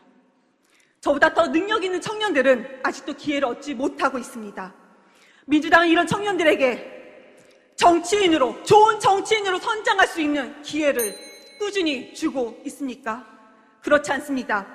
민생과 민심에 공감하는 청년, 당원과 국민 앞에 을이 되더라도 싸워야 할 때에는 강하게 싸우는 청년, 민주당의 잘못이 있다면 과감하게 지적하더라도 그러면서도 자신보다는 당원과 민주당의 중심이 되는 청년, 그런 청년을 꼭 만들어야 됩니다. 존경하는 중앙위원 여러분, 사랑하는 민주당원 여러분, 윤석열 정부에서 우리 국민의 삶은 어떠십니까? 하청업체 노동자가 닦인 임금을 다시 복구해달라며 가로, 세로, 높이 1m로 철 구조물로 만든 곳에 자신의 몸을 가두며 절규하고 있습니다. 그러나 대통령은 공감하지 못하고 있습니다. 지금 우리 민주당은 무엇을 해야 합니까? 민생이 소외되지 않는 정치를 해야 됩니다. 이기는 민주당 꼭 만들 수 있습니다. 제 역할을 강단 있게 하겠습니다. 3번 이경입니다. 그럼 도종환 중앙당 선거관리위원장께서 예비경선 투개표 결과를 발표해 주시겠습니다. 더불어민주당 당대표 및 최고위원 선출을 위한 예비경선 개표 결과를 발표하겠습니다. 투개표 결과는 당대표 및 최고위원 선출을 위한 시행세칙 제16조 2항에 의거하여 득표수는 공개하지 않고 당선인만 기호순으로 발표하겠습니다. 먼저 투표율을 발표하겠습니다. 총 383명의 선거인단 중 344명이 투표에 참여하였고 투표율은 89.82%입니다. 다음은 투표 결과를 발표하겠습니다. 먼저 당대표 본경선 대상자를 발표하겠습니다. 호명은 기호 순으로 하겠습니다.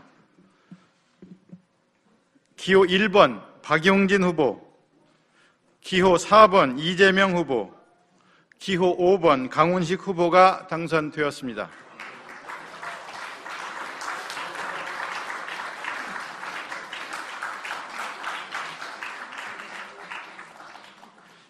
다음으로 최고위원 본경선 대상자를 발표하겠습니다. 역시 호명은 기호 순으로 하겠습니다. 기호 4번 장경태 후보, 기호 7번 박찬대 후보, 기호 8번 고영인 후보, 기호 11번 서영교 후보, 기호 12번 고민정 후보, 기호 13번 정청래 후보, 기호 15번 송갑석 후보, 기호 16번 윤영찬 후보가 당선되었습니다. 이상 당대표 후보자 3분, 최고위원 후보자 8분이 본경선 대상자가 되었음을 선포합니다.